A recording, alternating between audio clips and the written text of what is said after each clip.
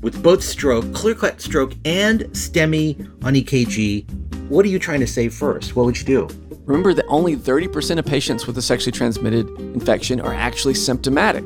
And the following evening, when I showed up to work, I went straight to the monitor to look for her name, hoping against hope that it wouldn't be there. But there it was. But you go and you listen to him, and his breath sounds are completely symmetric.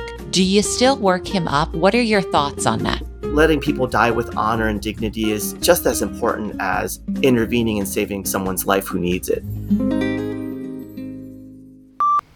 How you doing?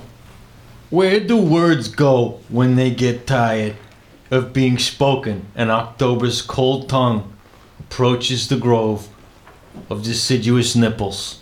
Nipples? What? Stop laughing. Shut up. You got a problem with that? Take it up with Richard Shelton. I'm just reading things, all right?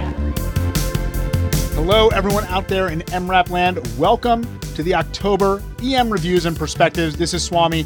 And this month, I'm here with Jess Mason. Jess is making a little guest appearance to be our co-host this month. Jess, thanks for stepping in.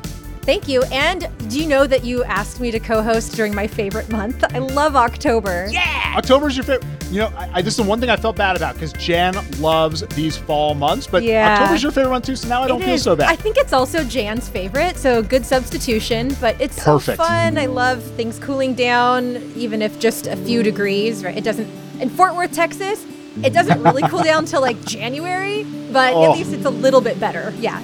All right, since it is October, Jess, we do have to ask the question of what your favorite candy is for Halloween. Okay. Oh, this is a tough one. And the reason it's a tough one, Swami, is because I don't really eat candy. I'm like not that big of a candy fan. But which ones will I eat? Almond Joy. That's one that is really like, if an Almond Joy shows up in my son's trick-or-treat pail, I'm going to take it. He won't know the difference. Dibs mama. Dibs mama on the Almond Joy. Interesting because, you know, there are certain candies that I think it's like there's one kid or one person in the house that likes them and everybody else hates them. Yeah. And Almond Joy would be the one in my house. The only person in my household that'll eat an Almond Joy is my mom. So my kids store them up and they give them to grandma when she comes over. I'm the grandma. I'm just like the grandma. Okay. All right. Enough of the candy stuff. I know I'm going to send you all of the Almond Joys. Yes. You get a big package of Almond Joy on your doorstep in a couple of weeks. I'm just letting you know now. Don't let it melt out there. That's all I'm going to say. But let's get into our case for the intro, Jess. And you have a fantastic case, one that I don't want to totally give it away, but something that we've never talked about on MRAP before. The case.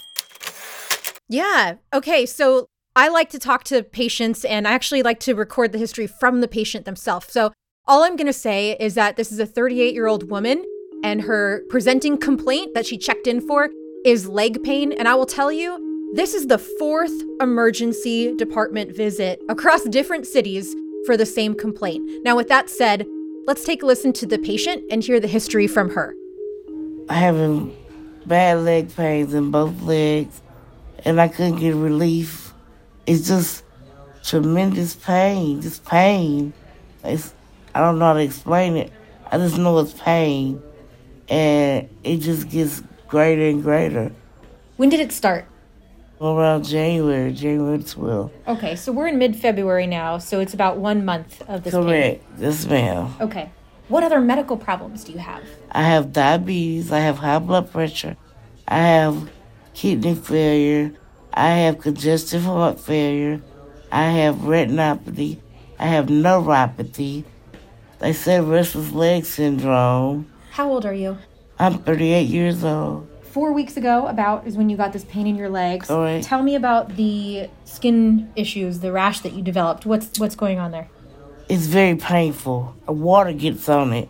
It hurts. It's just painful, very painful. So very sensitive to touch. And then they start peeling off. I used Bactroban on them. Now, are you having any other symptoms head to toe, like pain in your chest, difficulty breathing, belly pain? I have difficulty breathing sometimes. Okay, well, with your other medical issues, right. I understand. Okay, but nothing that's really changed when this started with the leg pain? No. Okay. And any fevers or chills? No. Okay. And you don't use any drugs or inject anything down in that area? No. Where you have the skin lesions? Okay. And you have them mainly on your legs on and my feet? legs and in my head. They look exactly like the ones on my leg if you just look at it. Well, thank you for letting me ask you these questions. I appreciate you. Thank you. What stands out to you on that history, Swami? What do you think are the key points? Well, there's a couple of things in there that I'm going to key in on. So she's got this painful leg. There's no trauma. 4 visits always has to be a red flag that, we've got to do a little bit more work today, figure out what's going on. End-stage renal disease and leg pain, infectious. There's so many different things here that we have to think about. Could it be an infectious source? So something like cellulitis. Could this person have some kind of an obstruction? So they've got obstruction to their arterial flow to the leg. So we're going to want to do something like getting ABIs and seeing if this patient has a differential telling us that there's poor flow. These are some of the things that are going to pop into my mind right away, but we like traumatic leg pain, or we like the ones that are clearly infectious in source. And we do have some photos, right, Jess? Yeah, so take a look at the photos, and if you're, not if you're driving, but if you're able to take a look down at your phone or at the website, you can actually see photographs of this patient's legs. So, when you look at those photographs, how would you describe the skin lesions? Well, I'm not going to say it's a maculopapular rash. I reserve that for dermatologists alone. There's some ulcerations on the leg. There are some purplish areas as well. And it almost looks like there are some scattered eschars as well. And I'll be honest, Jess, this is not one that I think I've seen before. This isn't a pattern that I can look at that leg and be like, oh, this is clearly what it is. I'm definitely going to need a little bit of help with this one. Yeah, the differential, I think you went through a lot of the key things here. Could it be infectious? Could it be a vasculitis? Certainly, and I asked her about this, but we're biased. We see a lot of people who inject drugs into different parts of their bodies or who are skin poppers. These are things that you should think about that are worth asking. But then we get into some of the more obscure dermatologic diagnoses that are really not on the tip of my tongue, things that I don't think about often. And I don't know if I'd even think to put them on my differential, like warfarin necrosis or endarteritis obliterans. I'm not making that diagnosis from the emergency department. No, I'm not making that diagnosis either. And I feel like those are diagnoses that you're going to need to consult derm to do a biopsy to really get that information. And it's not something that we're going to be able to make at the bedside immediately. But I do think this person needs a little bit of added evaluation to try and figure out, because they're in quite a bit of pain. And again, 4 ED visits always worries me when they've got multiple visits that you kind of feel like you got to do something a little bit more and try and figure out what's going on. Right. So let me tell you what happened in this case, okay?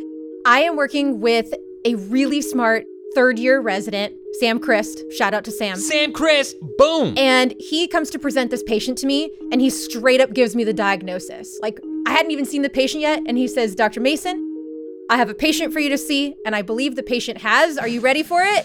I'm ready. Bring it on. Calciphylaxis. Calciphylaxis. And Jess, did you immediately run to the patient, or did you immediately run to Dr. Google to figure out what calciphylaxis is? Exactly. Yes. I'm trying to put it together. Now, I'm going to break this one down because calciphylaxis, I'm not familiar with the term, but I'm going to figure it out by breaking the word down into its roots. So calcium, fill, the opposite of empty, and Axis is the bad guys in the classic board game Axis and Allies. I can't really put this one together with those 3 things. I need a little bit more. You took a wrong turn somewhere in there. I've heard this before. We were kind of talking about it offline. Calciphylaxis, the only time I've heard it is when a nephrologist yelled it at me over a phone and said, did you consider calciphylaxis? And I said, of course I considered it. But other than that, I don't think I have a lot of experience with this. Yeah, this is the first case that I had seen that I've known about. And once you see it, so take a look at the photos, because once you see it, and you put it together with the history the patient gave you of these severely painful skin lesions, this is the diagnosis in a patient with end-stage renal disease. And, there's not really a lot of tests to confirm it. It's really a clinical diagnosis based off the history and the exam and the patient with the right risk factors, and she's got a lot of them. So it's really common in patients with end-stage renal disease on dialysis, but it could also occur in patients with kidney transplants, or sometimes in patients who don't have end-stage renal disease. Other risk factors would be patients with diabetes, obesity, female patients, and anyone who's on long-term dialysis or on certain medications like calcium binders, vitamin D analogs, steroids, or warfarin. There's also an association with hyperphosphatemia, and I don't like thinking about endocrine on that level of detail, But but it is important to make that connection because it ties into one of the potential therapies. So why do we care about this, Swami? Why is this an important diagnosis to make? Oh, I mean, first of all, obviously very painful for the patient, and we need to be taking care of that pain. But then I remember calciphylaxis, and I think this is why the nephrologist yelled it at me over the phone.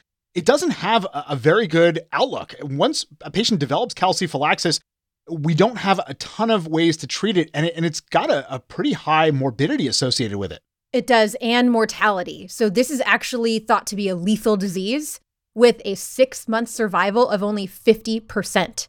So prognostically, it is not a good thing. There are some things that we can do while the treatments are somewhat experimental. There are some things we can do for this patient. I think making the diagnosis is the first step, right? Because that's a diagnosis we can make. There's no lab test that's going to confirm it. You could maybe think about getting a biopsy in a derm clinic, but that's even questionable because the trauma of the biopsy might worsen that lesion or lead to infection. So it's really a clinical diagnosis.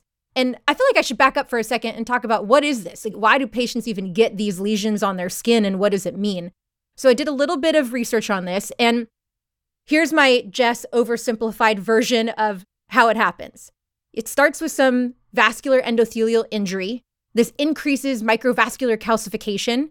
That leads to narrowing of the arterioles, specifically where the dermis meets the hypodermis, and then it causes thrombosis in these arterioles and capillaries. And that thrombosis and calcification causes tissue infarction. So it's basically skin and dermis that's dying and causing these skin lesions that progress from initially these sort of purple papules that are really painful.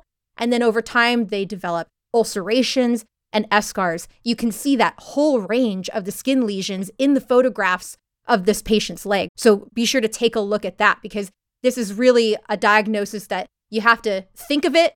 And then as soon as you see it and have the right story, you can make that diagnosis and get the patient the treatment that they need.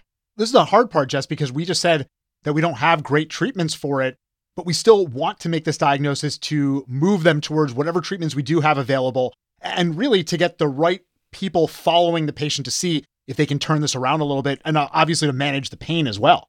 Yeah, and those are the hallmarks of treatment: wound care, pain control. If we do nothing else for this patient, at least we've given her a diagnosis, which is very reassuring for people to know what's afflicting them, and then to get a wound care consultation and a pain control regimen so that she's not suffering at home. Beyond that, there are some experimental treatments. There are some limited data to support parathyroidectomy, and this patient was referred for a parathyroidectomy ultimately. And then there's other things like avoiding certain things that might be triggers, like vitamin D and other medications that are common in some patients on dialysis. And then there's one other experimental medication called sodium thiosulfate. I can't really tell you why, but it is recommended to have a trial for 3 or 4 weeks because it might cause some vasodilation. It might have some antioxidant properties and maybe slows down the calcification of that vascular smooth muscle, but it's really not well understood. But hey, we don't really have anything else at this time. And so patients are usually given a trial of sodium thiosulfate. And it would seem that wound care would be really important here, like you mentioned, because these patients often end-stage renal disease, already at a high risk for infection, diabetes, obesity are some of the other risk factors in here. And now they've got this open ulcer that is just waiting to become infected, make the patient septic. I don't know how many of these patients die from overwhelming infection, but if we can get them to wound care and prevent those overwhelming infections, obviously that's going to be an important thing to do. Yeah, that's right. So for this patient, we got her admitted and we weren't really doing a whole lot beyond admitting her and letting someone else take over the care, right? Getting her that nephrology consultation, and they started her on sodium thiosulfate, getting her on a pain regimen, which they can do inpatient. And then she was also referred to an endocrine surgeon for a parathyroidectomy. So I think very important to make this diagnosis, to know that it exists as a diagnosis. And once you see it, if you can just burn that image into your mind, I think we're going to be able to diagnose this more frequently. Yeah, my guess is that if you're a dialysis center, you probably have seen these patients, whether you've caught it or not. And I love the fact that if you look at these pictures and like you said, you burn them into your brain, you'll make this diagnosis. And it's those doorway diagnoses, right? Where we have a little bit of information. We see them like, oh, I know what that is right away. And that's a nice feeling to have as well. It's kind of like when you see the zoster rash, you're like, oh, I know what that is. That's shingles. Like I've seen that enough times to have that pattern burned in my brain. This is just another one of those to add to our library of pattern recognition so we can easily make that diagnosis at the bedside. That's right. And that list of dangerous dermatologic diagnoses is so small. This one deserves to be on that list. Absolutely. And Jess, before we discuss this case, there was not a chapter in Corpendium on it, but now you've authored that chapter. I'm starting it. Yes, we should have that out very soon. Yes, so you can look it up there and learn even more about it. Excellent. And another place where all those pictures will live so that if you're considering this, you can just pop over Corpendium, pull up the pictures, and then that can obviously help you to make that diagnosis. All right, Jess, let's jump from that wonderful case into our favorite segments. And my favorite segment this month was talking to Amal about some cardiac conundrums. And the reason I love this piece, Jess, is because it's great to hear somebody who has really taken his entire career to master the heart and still hear how some of these cases can give him a bit of pause and thinking about what is the best way to manage this patient. So we went through 2 cases that are complicated in that the patient doesn't exactly present the way that we typically see them when they have an MI. And we have to think a little bit outside of the standard to get there. And listening to Amal think through these cases is what I think gives it a lot of power. Yeah, hearing an expert talk through their reasoning is just so helpful to just be like what's the saying? A fly on the wall. That's the one. Yes. A fly on the wall in Amal's brain would be great. That's creepy. And, for similar reasons, my favorite piece this month was the pneumothorax segment with Ilene, Al Sacchetti, and Jeff Seiden.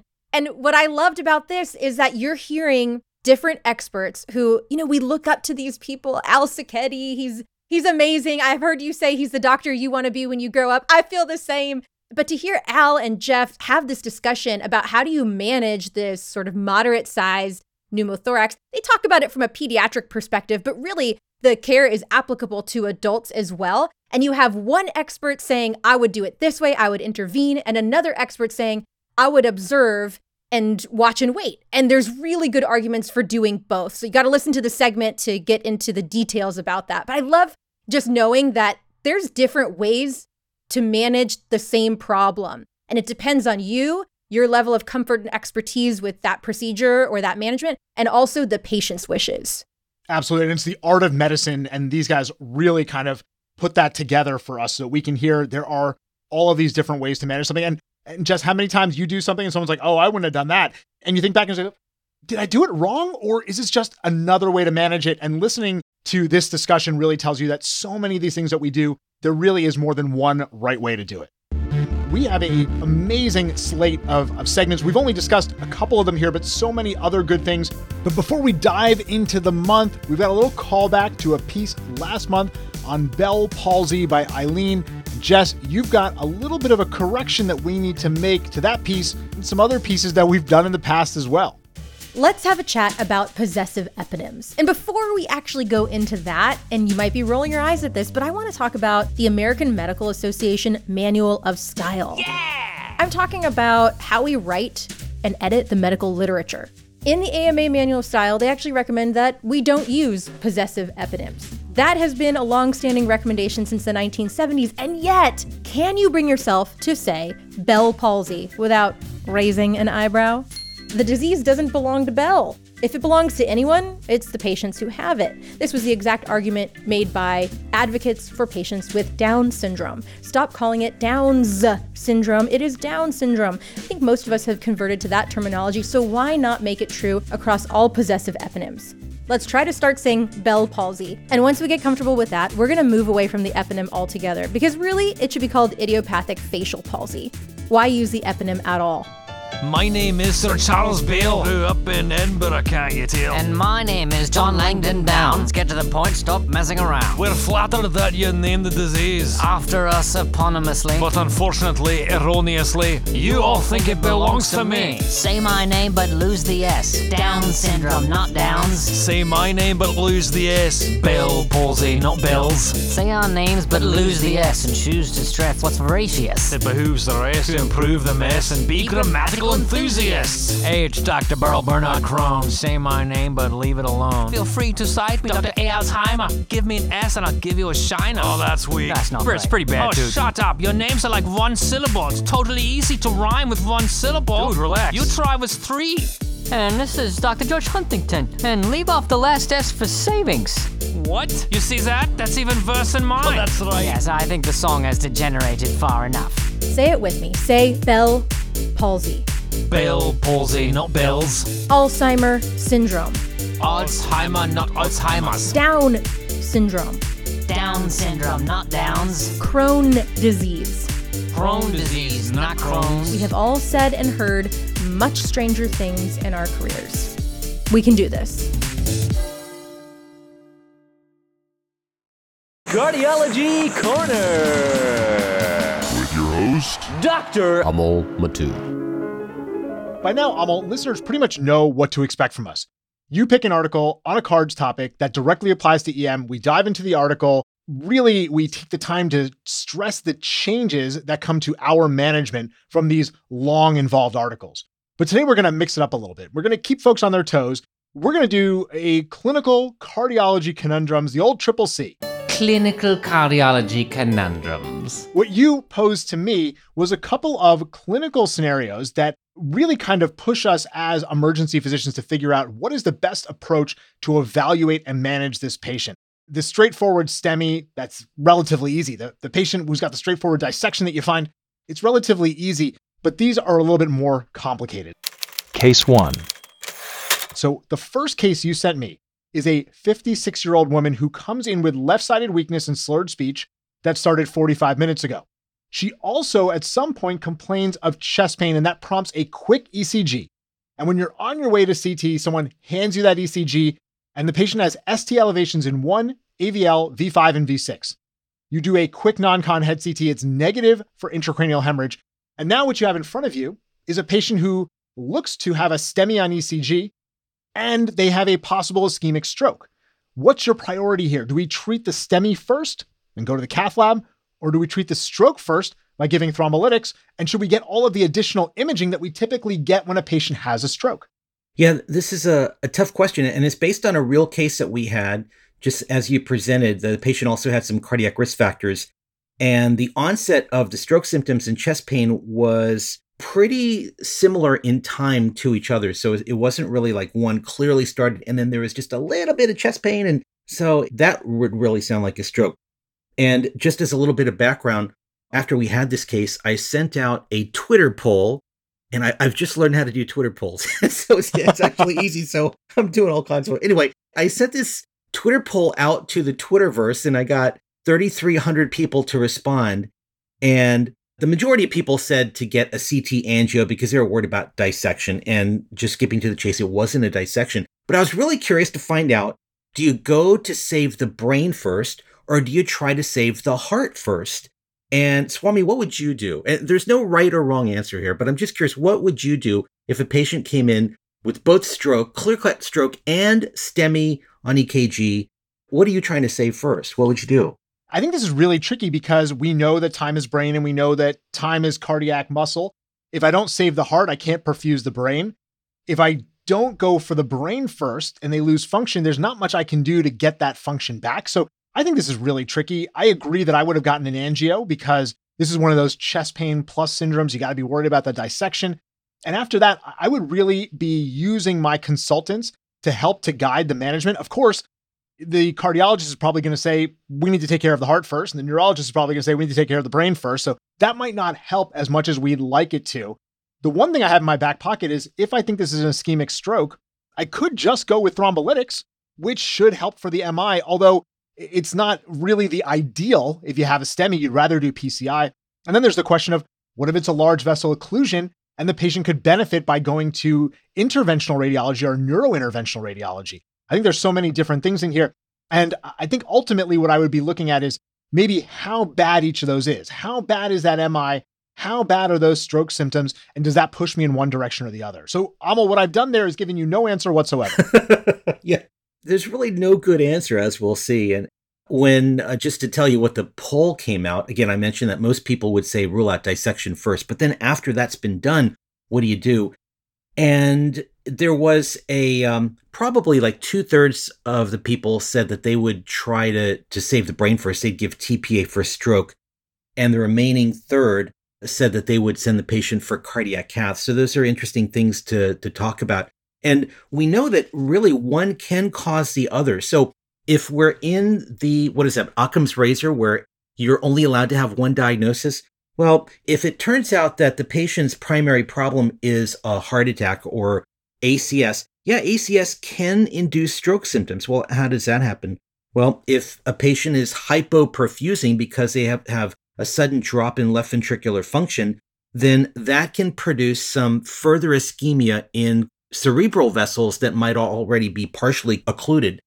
And so it makes sense that a heart attack with a drop in EF can induce some stroke symptoms. So you might say, well, if there's clear-cut evidence of a STEMI, ST elevation or reciprocal changes, this is just a STEMI that's producing stroke symptoms. On the other hand, we also know that true acute ischemic stroke can induce ischemic findings on the EKG. That's been very well documented, that intracranial processes can cause all kinds of EKG problems, including classic ST elevation with reciprocal depression. And people are still trying to figure out why exactly this happens, but it's been very, very well documented. So just because there's a clear-cut STEMI on the EKG with clear-cut stroke symptoms, you really still don't know which is better. And then some people might say, well, you ought to save the heart first, because if the person's having a heart attack, it's more likely they'll die of the heart attack than the likelihood that they'll die of a stroke. On the other hand, some people will say, well, save the brain first, because there's things that you can do to preserve cardiac function. Even if they did have a heart attack, you can put LVADs in and you can give different medications. You can even do a heart transplant, but there is no LVAD for the brain, and there is no brain transplant except in the sci-fi movies. The funny thing is, we've pretty much gotten to a point where you can transplant any organ, but you can't transplant the brain and still be the same person. The brain really is who you are. And so if we ever got to the point of transplanting a brain, you're changing the person themselves. So anyway, that's a different far-fetched discussion. But there really is a lot of question. And I'll tell you, what happened in this case was that the patient simultaneously had a thrombotic MCA stroke and an acute thrombotic LAD occlusion. So you think, well, this is a totally wacky case. Actually, it's not that wacky. There have been a handful of cases reported. Some of the people that responded on Twitter said that they've seen that happen also. And so that led us to kind of looking through the literature to find out, how often does this happen, that a patient has a true thrombotic stroke and a true thrombotic infarction of the heart? And, it certainly is a relatively rare thing, but it has been well reported. And looking through the literature, I sent you this article called Simultaneous Acute Cardiocerebral Infarction. Is there a consensus for management? And that's kind of the title of this podcast, I guess. This is from Annals of Translational Medicine. Swami, I know you subscribe to that. I'm not sure if you remember. I have that one posted up on my wall. I read it every day. There you go. There you go. Very helpful for insomnia as well. Actually, it was a pretty good article. It was very interesting. And they brought up some of the things that probably are running through all of our brains right now. It turns out there is an association between the two of these things occurring simultaneously. Now, how can a thrombotic MI cause an acute ischemic stroke? Well, number one, if you drop your LV function, or if you already have a low LV function, you can develop left ventricular thrombi. And if those thrombi embolize, you can have embolization to cerebral and coronary vessels and end up with both. Also, if you drop your ejection fraction, that can reduce cerebral blood flow to watershed areas or poorly perfused areas, and that can induce true stroke symptoms also. So that's one way in which an MI can cause the stroke. And then on the other hand, acute ischemic stroke can actually cause an MI. The relationship between the brain and the heart has been well publicized. We all know about Takotsubo syndrome, but acute ischemic stroke, apparently, I never knew this before reading this article, but ischemic strokes involving the insular cortex appear to be associated with adverse cardiac outcomes, including MIs and including arrhythmias and wall motion abnormalities. And one of the theories is that there's an adrenergic surge, and this marked increase in catecholamines causes acute myocardial injury or apparent myocardial injury in the form of Takotsubo, but you can actually have positive troponins and true myocardial injury. And so it's really interesting that you can actually have both. So Occam's razor is out. You're misunderstanding me. And what was that other one? Is it Hickham's dictum? Hickham's dictum. Absolutely. Hickham's dictum, which is a patient can have as many damn diagnoses as they want. So in this article, they talk about management of this simultaneous condition. And I'll preface this by saying that there's no definite good answer. So hopefully people won't be too frustrated, but just be aware that this can happen. One of the problems about treating them primarily for an MI when they also have a stroke is that antiplatelet medications and anticoagulants, which we normally give to MI patients, can actually markedly increase the risk of hemorrhagic conversion of stroke patients. And so that's why when we're dealing with an acute stroke, we generally don't want to give antiplatelet medications or anticoagulants. What about treatment of the patient with thrombolytics? Well, that seems fine. That's kind of like one-stop shopping. Just give thrombolytics and you'll treat both of these conditions. Well, the problem there is that the dosages and duration of lytics for stroke and MI are different.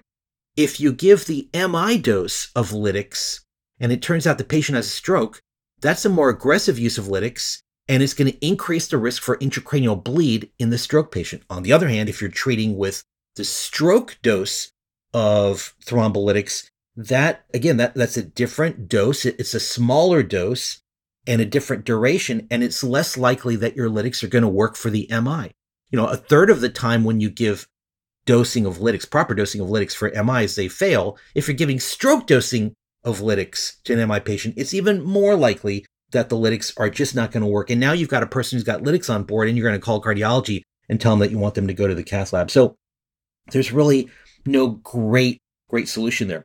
If you're in a big medical center, like maybe where we work, exactly what you talked about is probably the best thing to do. You call up everybody, and then you can discuss the possibility of a combined endovascular approach, meaning they get PCI and thrombectomy sequentially, so everybody's there at the same time. But out in the community, you obviously don't have those resources. And so the authors of this article actually quoted a combined statement that was published by the AHA and the American Stroke Association. And it was not based, obviously, on evidence-based, big randomized studies. But what they suggest is giving IV TPA at the stroke dose and immediately following that by sending the patient to the cath lab. And that might be the best way. But they didn't address the issue about what do you do when you send somebody to the cath lab? Do you give them antiplatelet meds? Do you give them anticoagulants? And so you really have to discuss the pros and cons, the risks and benefits with your cardiology consultants and probably with the patient also. So no perfect solution to this issue, but key point from my standpoint, number one, know that it can and does exist, that you can have simultaneous acute cerebral and coronary occlusion. And then key point number two, get everybody involved. And if you're out in the community where you don't have the combined endovascular approach, then it seems reasonable to just go ahead and give the stroke dose of lytics and then activate the cath lab almost simultaneously. And they go to the cath lab after the lytics if the patient still is having signs or symptoms of an MI. Despite this being so rare, Amal, and the fact that most of us won't see a kind of case like this in our careers, I think it's a good thought exercise to think about what it could possibly be and what is the best approach to treatment. I like that idea of giving the neuro dose of lytics and then going for PCI. What I might add in there is that if the patient's stroke symptoms look like they could be a large vessel occlusion, you want to get that CTA and perfusion before they go up to the cath lab, because the delay between going to the cath lab, getting a PCI, then coming back down to get that CT angio, CT perfusion might be too long. It takes a little bit of time to read the angio and perfusion, so get that before you go up to PCI to help to determine whether your neurointerventional team needs to come in. And I know in some places, the suite where they do cardiac interventions is pretty close, if not the same suite where they're doing the neurointerventional stuff. So that comes back to that idea of the hybrid approach. We'll take care of the MI, and then right after that, we'll go after the brain if it's necessary. You kind of want to get all of your ducks in a line before you leave the department as much as you can to help your consultants out. Yeah, that's a really good point. We actually discussed this case in our STEMI committee meeting because, as I mentioned, it was a real case. And the head of our cardiology group actually came right out and said, you know what, if it's me, save my brain first. So this is a cardiologist saying, save my brain first. So, I think that's a very reasonable approach. Case 2. All right, Amal, let's go into case number 2. This one I think is a little bit less of a conundrum, but still an important one, and actually one that I think comes up much more frequently. Case number 2 is a 40-ish-year-old man with chest pain radiating to his back. The ECG shows ST elevation in 1, in AVL, in V5, V6, with reciprocal changes. This clearly is a STEMI pattern. The patient has concerning symptoms, but they also have concerning symptoms for dissection. So what's your approach to evaluating that patient? Yeah, this is a much more common scenario. And we end up having a QA on a case like this probably every couple of years. And it's really, really difficult to know exactly what's going on. You know, I don't understand the human body. Let me just say that. I don't understand how pain radiates. We were all taught that cardiac pain is supposed to radiate to the left arm, left jaw, left chest. And then we learned that actually, if it radiates to the right side, that definitely can be cardiac as well. But I've seen people with radiation to their toes, to their teeth, to their right ear, all kinds of wacky radiation.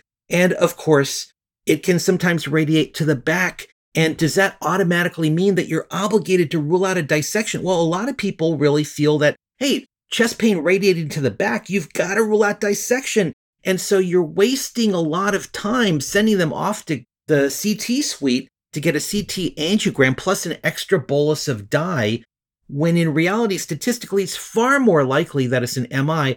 You get the negative CT angiogram, and now you've lost about 30 minutes or so. And we know that time is muscle. What do you do? Well, I actually worked out the numbers here. We know that dissections can produce STEMI patterns. They can produce ST segment elevation. Dissections cannot just do that, but sometimes dissections can actually dissect into a coronary artery, usually, by the way, right coronary artery. So usually it's going to be an inferior STEMI pattern. But how often does this actually happen? Well, what I did was I looked at national databases looking at the number of patients presenting with chest pain, the number of patients with chest pain who rule in for actual MI, the number of MIs that are actually STEMI. I looked at the number of patients that are having chest pain who rule in for dissection. And then I looked at the percentage of dissections that produce ST segment elevation. And just, again, jumping to the chase, what are the final numbers? It turns out that when you look at these numbers, what I calculated was that for every 14 to 1,500 cases of ST elevation infarction on the EKG, you'll see 1 case of dissection. So when you see what looks like a STEMI on the EKG, the odds of it actually turning out to be a dissection are 1 in 14 to 1,500. So the statistics are way, way, way, way in favor of just going to the cath lab and not changing your approach just because the patient says that they had pain moving into the back. Now, with that said, if there are a lot of concerns that really heighten your suspicion for a dissection, for example, to me, one of the most important things is if it was abrupt onset with maximum intensity at the moment it started. So they went from no pain to 20 out of 10 pain in a split second. Well, that's concerning for a dissection to me. On the other hand, if it wasn't abrupt onset, or they're using the words ripping or tearing, things like that, then in all likelihood, I'm probably not going to bother with the CT angiogram. But if they do have maximum intensity onset, abrupt onset, radiating to the back, then that's a patient that I probably would go ahead and get the CT angiogram on. And cardiology is very, very much on board with that plan as well. We've talked about dissection many times in the past, Amal. We've talked about the physical exam findings, how we rarely find them. This seems to be a place, though, where if I found one of those physical exam findings for dissection, so they've got chest pain radiating to their back and a decreased pulse or a decreased pressure or any weakness or numbness, then that pushes me way towards getting the CT angio before I do anything else. The other option that's there, and I've heard people do this before, is that they call cardiology. They say, I've got a STEMI, but I've got a concern for dissection. And the cardiologist says, no problem. Send them up to the cath lab. We'll do an aortogram before we do anything else. Is that something that you can pitch to the cardiologist and say, hey, why don't we just do this instead of going to CT first? Yeah, I've never heard the words no problem come out of their mouth when that comes up. And here's the problem. You know, first of all, cardiologists don't like diagnosing dissection in the cath lab. They will if they have to. But when they routinely do a cath, they oftentimes will put the catheter beyond where you would squirt the dye to pick up a dissection. So your point about telling them up front, I'm worried about dissection. Can you please squirt an aortogram before you proceed with the rest of the cath? I think that's very, very important. But one of the problems and one of the reasons why the cardiologists don't like this option is because what medications does every patient need to be on before they go for cath? They need to be on heparin. Plavix, bivalirudin, heparin. I'm trying to think of some other antiplatelet agents. But that's exactly right. Now, aspirin is a relatively weak antiplatelet medication. So honestly, I just give aspirin to everybody. I don't care if it's dissection or pericarditis or a STEMI. The patient's family comes to visit, I give them aspirin too. The nurse taking care of the patient, I give him or her aspirin. So aspirin's not a big deal. But once you start getting into heparin land, every patient going to the cath lab really needs to be on heparin, and heparin is not a good idea. And if you're at a place where you're also giving these fancy super aspirins, the clopidogrel or ticagrelor or whatever else, or a G2B3 inhibitor, those can be really dangerous for the dissection patients. And so that's the reason also that the cardiologists really don't like having to diagnose this in the cath lab, because those patients will already be on heparin by virtue of going to the cath lab. So in those scenarios, what I've oftentimes found is that when you call cardiology and you have a reasonable concern, they will always say, you know what, get the CT angiogram first and then send them up. I don't care about the extra IV dye that the patient receives, but the CT aortogram or angiogram is still the best, most reliable way of diagnosing it. And you don't have to be on heparin to get that test done. And so the patients probably are going to have a better outcome. And just to follow up, the second case that we talked about did turn out to be a dissection. And it was actually picked up by the cardiologist when he evaluated the patient and found that the patient had no pulses in one of the upper extremities. And that's what led to the diagnosis of dissection. And the first patient that had the simultaneous MI and stroke ended up going for double endovascular therapy and unfortunately ended up doing okay with only mild residual deficits. So really interesting cases. Medicine's really interesting. And Occam worked in another hemisphere, or Occam worked in a different universe. Yeah, parallel reality. I think Hickam clearly was an emergency physician. Summary. Amal, I think with both of these cases, the thing that comes up here is, yes, as emergency physicians, we like to be the expert. We like to make all the decisions, but these are very difficult clinical scenarios where getting your consultants involved can really help the patient. It can really help the patient to get the best care for the disease they have. And I think that it's really important for us to put a little bit of our ego aside, put the call into those consultants and say, let's decide together of what the best thing is. I think from a medical legal perspective, it probably helps that you have the consultants involved in that decision-making. Not that that is our major concern. We want to take care of the patient, but I think that getting the consultants involved early kind of helps with both of these pieces. And that is the theme that I pull out of all of this. Yes, we need to be on top of this. Yes, we need to know what the options are, but then let's get our friends involved to help us make those decisions. Yeah, I think you're totally right. This is not the time or place to try to be a cowboy and say, I'm an emergency physician. I don't need anybody to help me make decisions. No, I think it's worth discussing the case with the people who are going to be assuming care of the patient. And you might even want to discuss the different plans with your patient if you feel that they're going to be able to understand that. So yeah, these are tough cases. It's better to think about these things and work out the plans right now or during daylight hours than at 2:00 in the morning suddenly saying, now I got to call them up and we need to sort through what we're going to do. We've never really considered this before. Think about these plans and come up with plans during the daylight hours rather than waiting till they hit you at 1 or 2 o'clock in the morning.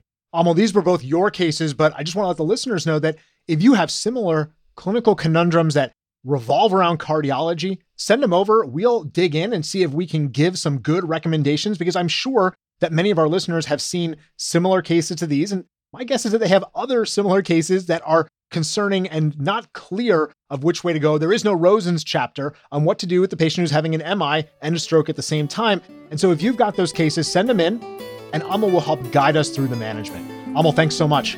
William of Ockham here. I never said a patient couldn't have multiple things wrong with them, only that they probably have the most probable things wrong with them. If a patient comes in with a STEMI, you don't think aliens, do you? If a patient wants to be infected by aliens and have a STEMI, they bloody well can do that. Ugh, Hickam, so boorish.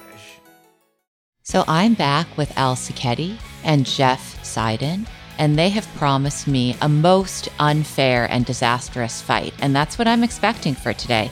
because we're going to talk about spontaneous pneumothorax, particularly related to treatment in the pediatric population. Smackdown. Ilene, Al, and Jeff are going to talk about the treatment of pneumothoraces in pediatric patients, but listen closely because I think this applies very much to adult patients as well.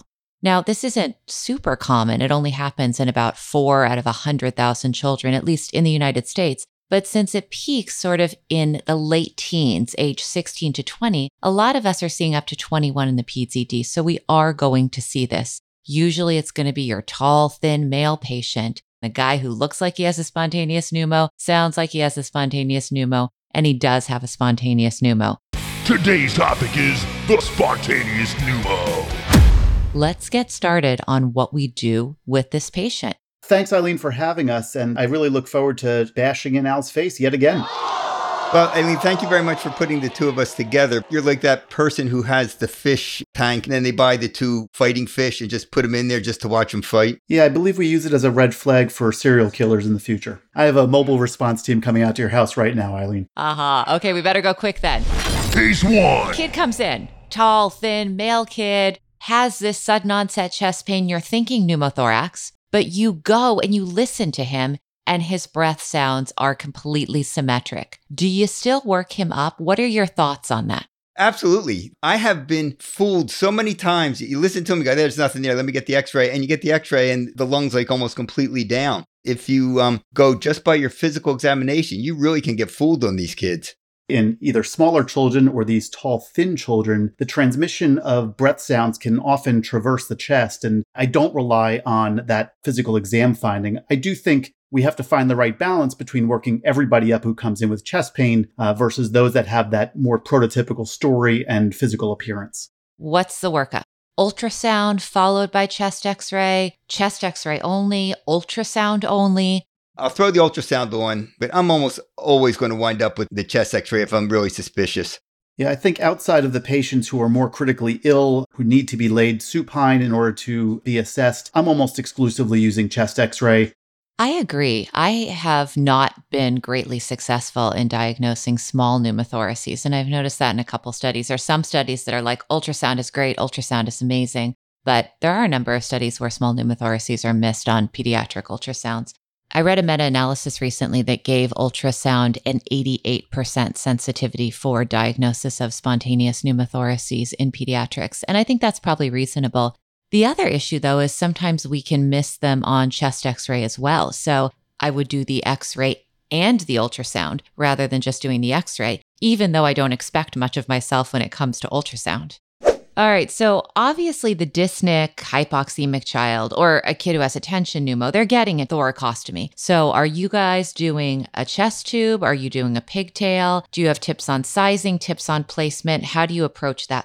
As far as which type of chest tube, I think most patients with simple pneumothoraces do very well with pigtail catheters. I think it's very much the exception that we're using a more traditional standard chest tube. The few exceptions really rest with the critically ill patients, if there's concern for a hemothorax component, so if there's a trauma history, for example. But in general, I think most really do well with pigtail catheters. You know, having the head of the bed a little bit up is always a safe move. Putting the affected side up, getting their arms secured over their head. Those are all the things that the textbooks have it right in terms of how to do it safely and effectively. But I'll do it a little bit differently. I do like the pigtails, and I'm not on anybody's speaker bureau or anything else, but I do like the Cook kits. It's a Seldinger technique. You go in with a needle, and I'll go in fourth intercostal space, anterior axillary line, have the hand raised over their head. And I do it with them sitting almost completely upright because this really drives the diaphragm down. And then what I'll do is I'll straighten the pigtail out with the stylet. So you go in, you aspirate air, put your wire in, dilate them once or twice, depending on the kit you have. I'll put the pigtail in over the wire with the stylet in it while they're sitting up. And then I lay them completely supine. And the reason I do that is when I pull the stylet out, the pigtail is pretty soft. It'll just flop down, so it's kind of pointing down instead of up. So what I do is I lay them completely supine, hook the Heimlich valve up, and I let them take a couple of breaths while they're lying completely flat. The hope being that what I'm going to do is I'm going to inflate the lung, pin the pigtail against the posterior wall while they're lying supine. Then the lung is going to hold it there. And then I'll take a 60 cc syringe and hook it up to the stopcock and just start aspirating. So you open the stopcock to the chest, aspirate, close it to the chest, and then push it down so it goes out the Heimlich valve. And I'll aspirate them until I pull the whole pneumothorax out. And when you pull out, all of a sudden the syringe will just catch and you won't be able to pull it out anymore. And you'll usually hear a yelp from the patient where it just pins the visceral pleura up against the parietal pleura and the pigtails in between. And then I'll just sit them back up. Usually what I find is that will lock the pigtail up by the apex of the lung. In the younger kids, again, I'm not a spokesperson for Cook, but they have these really nice wire-guided small chest tubes. They come in every size from 8 all the way up to 36. But usually what you'll do is you'll put a small 8, 10 French chest tube in these kids the exact same way. Hook it up to the Heimlich valve, and the lung just comes up on its own. So let me just recap quickly what you said is your technique. So you will use one of the needle over the wire kits, and you will do it initially with the patient sitting up. And then as soon as your pigtail is in place, before you open it up to the external atmosphere, you will have the patient lay down. And then once you've opened it up, you will manually aspirate the air from the pneumothorax, thus sort of forcing the pigtail to be pinned between the newly expanded lung and the pleura. And then you will sit the patient back up with the Heimlich valve, not to water seal or suction. I happen to be a little bit different from Al in this, in that I actually prefer water seal. That was a nice review of technique with that variation that Al's describing, where you change the position from sitting up to lying down and then aspirate some of the air out before you hook it up to the Heimlich valve. If you're like me, then you probably just went back and listened to that 5 more times, since it is so hard to visualize a verbal description of a procedure. I promise a procedure video will be coming. Let's move on and talk about size. Exactly how big does the drain need to be for a pneumothorax?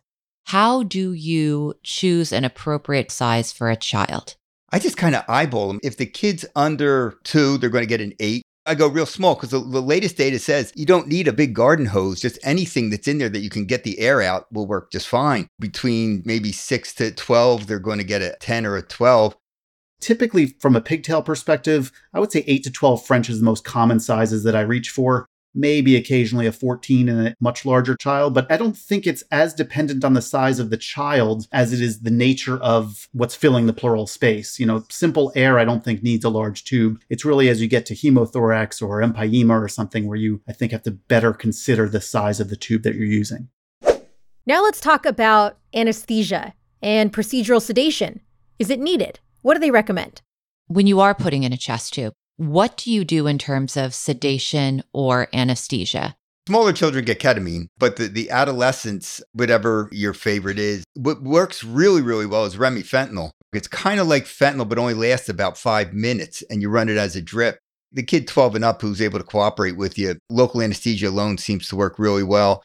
I do agree with you completely that I think local anesthesia is essential for this and probably the most important component. But in answer to your question, Ilene, ketamine is my favorite for nearly every painful procedure in pediatrics, whether they're small children or adolescents, and that's what I'm reaching for first. I had a number of spontaneous pneumothoraces throughout my life. One of them, unfortunately, happened when I was the single coverage attending in the pediatric ED where I had worked previously. So unfortunately, I was the attending. And it was a pediatric ED, so it was all pediatric residents that hadn't put in tons of chest tubes. And I was the one with the pneumothorax, and it was quite large, and I was very pregnant. And so the surgical R2 came over, and one of my friends was at a party and had brought a child in from the party who just had a head laceration just as a patient. He was there as well. He's an orthopedic surgeon. And the two of them put a chest tube into me with just local. And honestly, it didn't hurt at all. And so I often do these with just local, and the residents are like, oh my gosh, you're so mean. You don't want to sedate the child. It really didn't hurt at all. I hardly even noticed it was happening. That's a damn impressive story. In children or adolescents who've had multiple tubes in the past, that's probably sufficient. I think the anxiety level of not just the patient themselves, but the parents often do require at least a sniff of sedation. So you're saying give the ketamine to the parent and the lidocaine to the child, because that works for me. Did I say that out loud? Yes. Remember, we're not talking about a chest tube here. A chest tube is very painful. There's blunt dissection through the pleura, and I think patients that are stable deserve some procedural sedation for that. This is a small pigtail catheter with a Seldinger technique and is much more amenable to local anesthetic if you have a cooperative patient. But I think it's probably nice to offer something systemic as well. But really the bigger question is, do you even need to do it in the first place? Most people would consider a moderate or large pneumothorax to start at 2 centimeters, and that's when you would really be talking about doing some intervention. When you say 2 centimeters, exactly how are you looking at that 2 centimeters? The way they measure it, the largest space where you see from the inside of the chest wall to the parietal pleura of the lung is where you measure your 2 centimeters. Now, that is in a full-sized individual. I've seen different resources that talk about a 2 centimeter distance if you're looking at the apex, a 3 centimeter distance if you're looking at the lateral wall. But again, I think that can be helpful perhaps in terms of communicating with your surgical colleagues or trauma colleagues. But outside of that, I really don't use those hard and fast measurements to make a decision most of the time. Part of the problem is these kids are so asymptomatic. They don't come in because they're short of breath. They almost inevitably come in because they have chest pain. But they're holding a perfectly normal conversation with 3 people on their smartphone while they're sitting there. They're symptomatic. Go for it. But the problem you always have scratching your head, it's like, kid's not that symptomatic. They got a good, reliable parents. Which way do we go with those? Those are the ones that are a little bit more difficult. Yeah, I have to agree with you. I was surprised to read a statistic that only 43% of children with a spontaneous pneumothorax report any dyspnea. It's definitely much more of a pain issue that brings them to the ED than a dyspnea issue. But I often find that when probing, they usually do say, oh, it's bothersome to take a deep breath. I don't feel like I can breathe in quite as deeply. But I agree, it's not usually their presenting complaint. They did a study in France a couple years ago, and they had a bunch of young adults and adolescents with spontaneous pneumothoraxes. They put in pigtails, never re-x-rayed them, never did anything, and sent them home. And then they brought them back 2 weeks later to x-ray them. Significant percentage of them still had these big pneumothoraxes, and the people said, oh, I feel perfectly fine. Thank you very much, doc. If you've got good lungs, a pneumothorax is not that big of a deal. I don't worry too much about trending towards smaller and smaller tubes as much as I trend towards doing fewer and fewer tubes. If you admit these kids for observation, which I know it doesn't sound like Al ever does, he either sends them home or maybe something more invasive. Many of them stabilize, they don't get any bigger, and they can go home and let them resolve on their own once you've established that they're not growing. And I think probably Ilene will get to this, but I am not in the camp of sending these children home with tubes in their chest at this point. Ladies and gentlemen, we have a disagreement. You were probably listening up to this point thinking this is far too cordial to be called a Smackdown. And guess what? You were right. It was far too cordial. And now they're gonna disagree. They might even fight. Put in your mouth guard. Strap on your helmet. It's the Smackdown. Smackdown. All right, so at this point in the interview, I'm kind of feeling as if no matter how big your pneumothorax is, if you're not massively symptomatic, Jeff is going to just admit you and watch you, and Al is going to either put in a pigtail or send you home. For me, the one that I'm not going to put a chest tube in, it's got to be pretty small pneumothorax. It's going to be certainly less than a centimeter. And for the most part, most of the time I've done this, it's only an apical pneumothorax. Like you had mentioned earlier, they're not going to have a tension pneumothorax from it. They just don't get it. How comfortable are you if you feel the need that they've met the criteria for getting a tube? How often are you sending these patients home with a tube taped to their chest? So you're going to put them in, you're going to watch them for a little bit, and then I'll periodically try and aspirate again. Just, leave the syringe hooked up to the stopcock. If I go to aspirate again and I can aspirate air, that means that the lung's not staying up and they're going to have to stay in the hospital. But if the lung's up and they're perfectly stable, yeah, they can go home and come back the next day. Your own experience, Jeff, when you put the tubes in and you admitted them, how many of them did somebody call you the next day and say, that tube didn't work at all, we had to put a bigger tube in, we had to reposition it? Almost none of them. These people do well. The kids sit upstairs for a day. I hear what you're saying, Alan. I think there's certainly some validity. I have yet to see a body of literature that really supports this practice in the pediatric population that's at all convincing. There may be a select group that you can do this. In my opinion, the emergency department population, the pediatric population specifically within that, it's not really all that conducive to outpatient management of indwelling tubes. I just don't think this is the population where we really have to target reducing our inpatient admissions. And in fact, I would argue that there's likely a population of kids for whom you put in a tube and send them home and do well, that you could have just as easily not put in a tube, admitted them to the hospital for a night, and they would do well. So you're sort of left with the question is, which is a better outcome? An admission with no intervention who goes home the following day, or an intervention without the admission who also does equally well from an outcomes perspective? I'm not saying there's a right or wrong, but I can certainly tell you my opinion. I would much rather have the admission for observation without having to put a chest tube in or a pigtail catheter in, rather than have somebody out there wandering around with the tube in place. I think we have to distinguish population that this 6, 8-year-old, they're not going home. We're talking about the older adolescent, almost anybody with a sizable, moderate pneumothorax. You're going to put a chest tube in them or a pigtail in them. That person would not have been the person who you would just sat in the hospital and watch them. They were getting a chest tube no matter what. So the question now becomes, really, if I put a tube thoracostomy in you, do you have to be admitted? You need to be in an institution where everybody's comfortable with this procedure and everybody's comfortable with the people going home. The rule should be these patients get admitted to the hospital. And the exception may be that there's a small subset whose fathers are emergency medicine legends who can go home. But for everybody else, for just the commoners among us, really, these patients, I think, deserve an inpatient admission, not only for therapy, for observation, for management, but also diagnostically. I think many of these patients end up undergoing other evaluations to determine whether they have any other underlying medical conditions, Marfan's, Ehlers-Danlos, you name it, that may help dictate further care that can really get involved in an expedited way in the hospital setting compared to as an outpatient trying to fend for themselves with all these subspecialty appointments.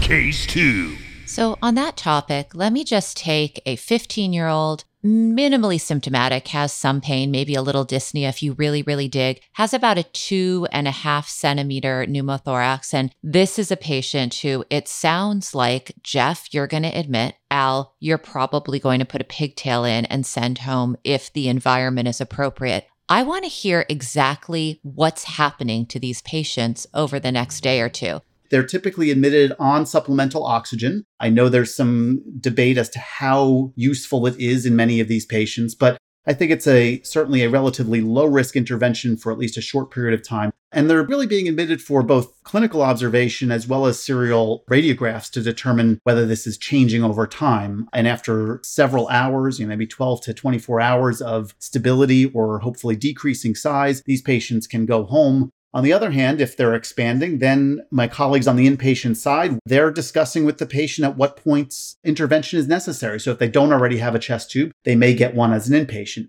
So Al, if you have an older teenager that you have deemed appropriate to place a pigtail and send home on a Heimlich valve, same question for you. What's going on at home over the next couple days?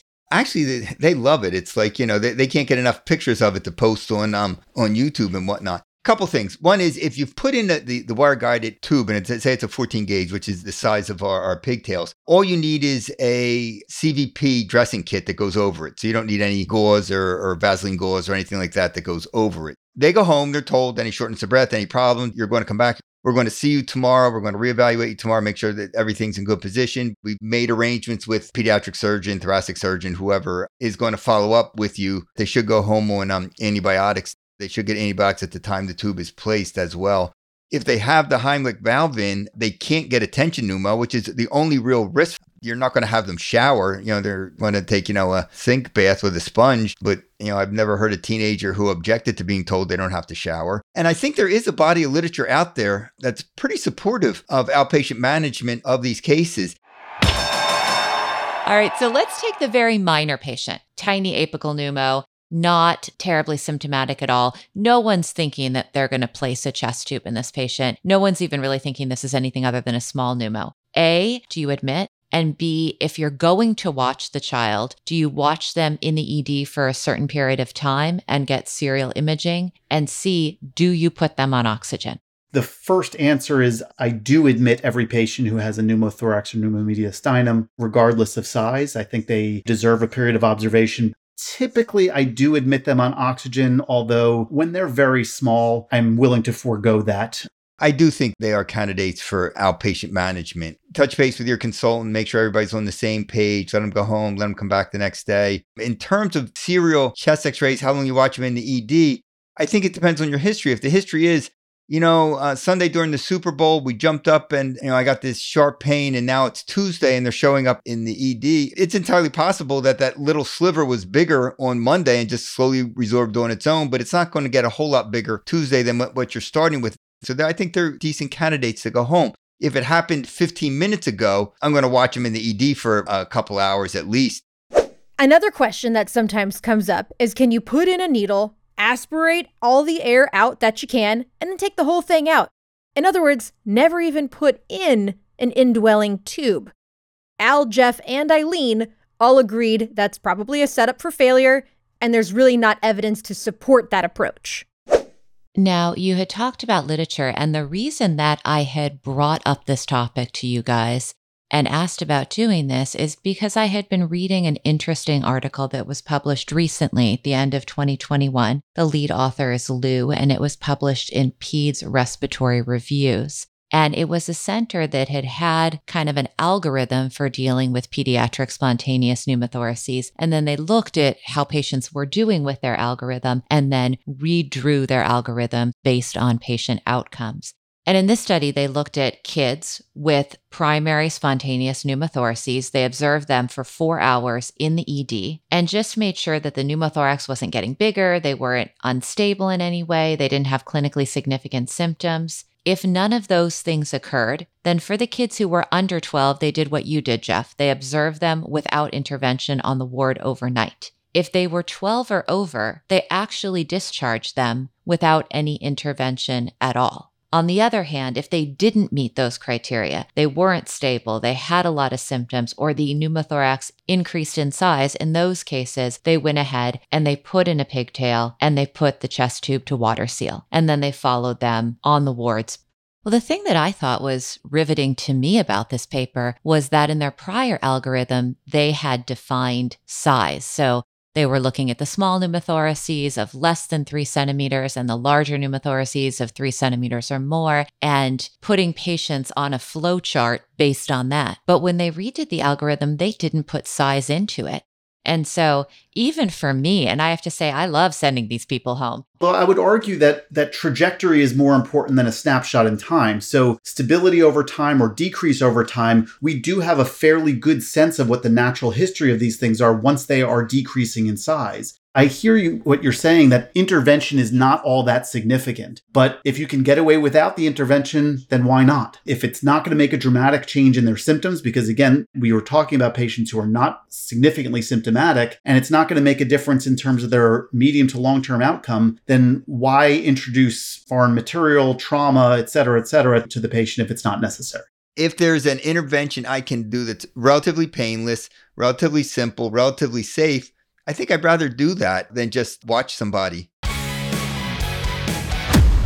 You told your pneumothorax story. I was the first person they cardioverted and sent home from the ED because, like you, I wouldn't stay in the hospital. So, yeah. Jeff, do you have any odd medical stories you want to share? Have you had typhoid? I had a spontaneous pneumothorax when I was born. I had a chest tube in the neonatal intensive care unit. But outside of that, I've led a fairly, knock on wood, boring medical life. Oh my gosh. But you know what? We need to give a shout out to the neonates because we always forget them. And pneumothoraces are not that rare in the neonatal population. They happen, I think, almost 1% of the time. And it is a little bit different of a scenario. I mean, putting somebody on oxygen for a pneumothorax does cause it to resolve a little bit faster, but it's certainly not a panacea. And with the potential oxygen toxicity to the neonatal brain, and I'm so sorry if you got oxygen, Jeff. No, present company excluded, of course.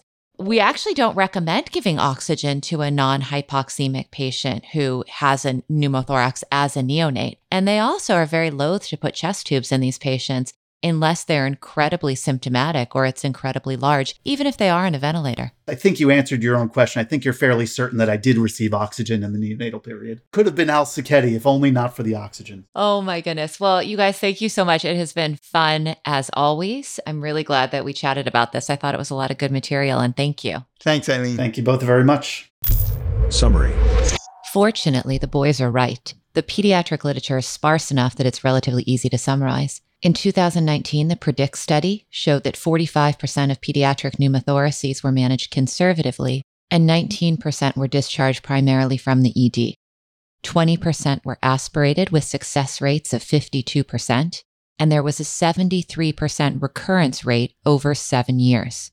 There were a few meta-analyses looking at operative management like VATS, and not shockingly, those patients had less of a chance of recurrence than those managed conservatively or merely with aspiration or chest tubes. Brown did a reasonably sized study of patients 14 to 50, so not exclusively adolescent, but certainly including adolescents, and found that conservative management was non-inferior for moderate to large pneumothoraces when compared with chest tube placement. However, in the group that was managed conservatively, there were fewer adverse events, 10% versus 32, and less recurrence, 9% versus 17. 15% of those conservatively managed required a subsequent intervention. Now, if you want to take a closer look at the protocol that Ilene described in the paper by Nathan Liu, it is linked in the show notes. The paper is called Update and Management of Pediatric Primary Spontaneous Pneumothorax. There was lots of good teaching points covered in this segment. I think it's easy when it's easy, right? The big pneumothorax that's causing pain and dyspnea, of course you're going to put in a pigtail catheter and admit the patient. A small apical pneumothorax that's minimally symptomatic, maybe you just repeat an x-ray in a few hours, maybe you admit them for observation, but it's really these ones in the middle that they were describing. Do you bother putting in a pigtail catheter in a small to moderate-sized pneumothorax that's minimally symptomatic? Do you admit the patient? Do you do nothing and just admit and observe them?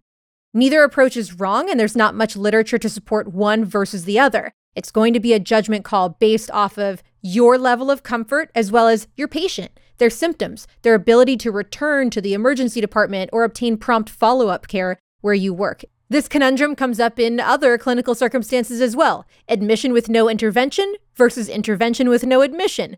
Maybe they're equivalent, and depending on your circumstances, you may lean more towards one than the other. Great discussion. Thanks, everyone.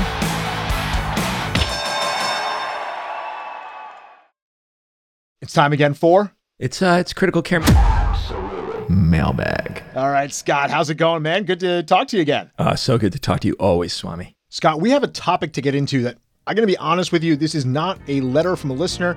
This is a letter from me to you. Dear Scott, oh, how I hate to write. Actually, I think this is one that you have been really wanting to get into for a while. It's almost like years ago when we first started doing these, you wanted to do it, kind of lost track because other things came in, and now we're getting back to it, and it's the neurocritical care intubation. I had a young patient who got hit in the head with a baseball bat. And Scott, I'm going to go ahead and let you guess the gender of the patient. It's got to be male. Oh, of course it was. I mean, we know anytime someone gets hit in the head with a baseball bat, probably a guy. So the patient is obtunded. He's not really protecting his airway. There are clear signals that we need to intubate this patient. The initial vital signs are okay. A little tachycardic around 113. Pressure is 170 over 100. Patient's got a good room air oxygen saturation of 100%. We see these cases pretty often, especially if you work in a trauma center. We see blunt head injury in young patients all the time. We know that this patient needs an airway, but this is not the typical airway. This is not the typical intubation that we do. It looks pretty easy from the outside, but clearly there are some challenges here. So what do I have to be worried about in intubating this patient? The thing is, we're going to be discussing neurocritical intubations, and what that really should be thought of is high ICP intubations. That's really where this categorization occurs. That's what separates out a concussed patient who may have had too much to drink, in which case your standard RSI is going to be fine, versus a patient with a traumatic brain injury or aneurysmal subarachnoid or hemorrhagic stroke or what have you. That is really the cut point for when you start doing things differently. Now, on your patient, I don't know if he has an elevated ICP or not, but the thing is, the true neurocritical care intubation we're going to talk about is not meant for your patient regardless, because this patient needs an airway now.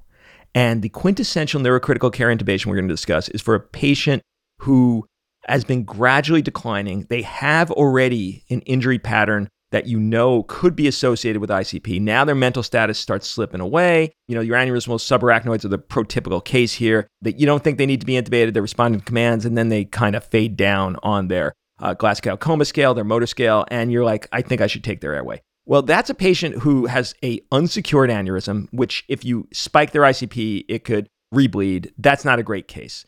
On your case, Swami, I would just do probably a perfect RSI. And that's actually really good, because I think that when we see those patients, we think, do I need to change my approach? And you're saying probably not in that patient. Go ahead and do what you usually do, which we know we're quite good at. But then let's change the scenario a little bit to that aneurysmal subarachnoid. And we do see these quite often. And you're right, Often they come in and they're talking to you, they're following commands. They might even have a relatively normal neurologic exam. You go to CT, you get your diagnosis, you're waiting for neurosurge or neurology to come evaluate the patient, and the nurse comes and gets you and says, they look a little more sleepy. They're not really responding the way they were before. Now you're worried about that mental status, you're worried about that airway. Let's get into that case. How does that change your approach in terms of looking at it and saying, well, I think the ICP is elevated and that's a problem. How does that change how you approach that intubation? Yeah, I'm going to take you step by step, Swami, and you interrupt if you have any questions or I'm not making anything clear. The first thing to understand is philosophically, there's a bunch of non-pharmacologic things that should be going through your mind, which is the longer and more ham-handed the intubation is, the bigger potential for reflex increase in intracranial pressure. So this really should be done by a skilled laryngoscopist, and it should really be done in a way that is the least amount of pressure on those posterior pharyngeal structures. So for me, that means an experienced person with video laryngoscopy, because that will mean less lifting to get the same view. And the experience means that I'm going to be in there for a shorter amount of time, and I'm probably not going to be at risk for hypoxia like I would if an amateur was there. So keep that in mind. You're going to pre-oxygenate these patients because, again, hypoxia is deleterious to patients with any form of brain injury. The next thing that I think gets missed a lot in emergency medicine is you want to control the blood pressure before the intubation. And for most of these bleeds, that means at the maximum 140 systolic. And getting there before you intubate on a patient you have time means you're already in a better starting place than if they were already 180 and you're just like, well, I'll just intubate them and figure out it afterwards. No, that's not the great way to go. So I would have these patients on a nicardipine or clofidipine drip before the actual airway management even starts. And if their blood pressure seems okay, I like to have one of those two in the room. Is that your practice as well, Swami? I think it is. And I know nicardipine is becoming pretty ubiquitous in most places. Clofidipine maybe a little less. I do have some colleagues who have neither of those medications. What's your third choice if you have neither clofidipine or nicardipine? Ooh, I mean, get nicardipine. It's a generic drug. There's absolutely no reason not to have it. And it is the agent for ED hypertensive emergencies.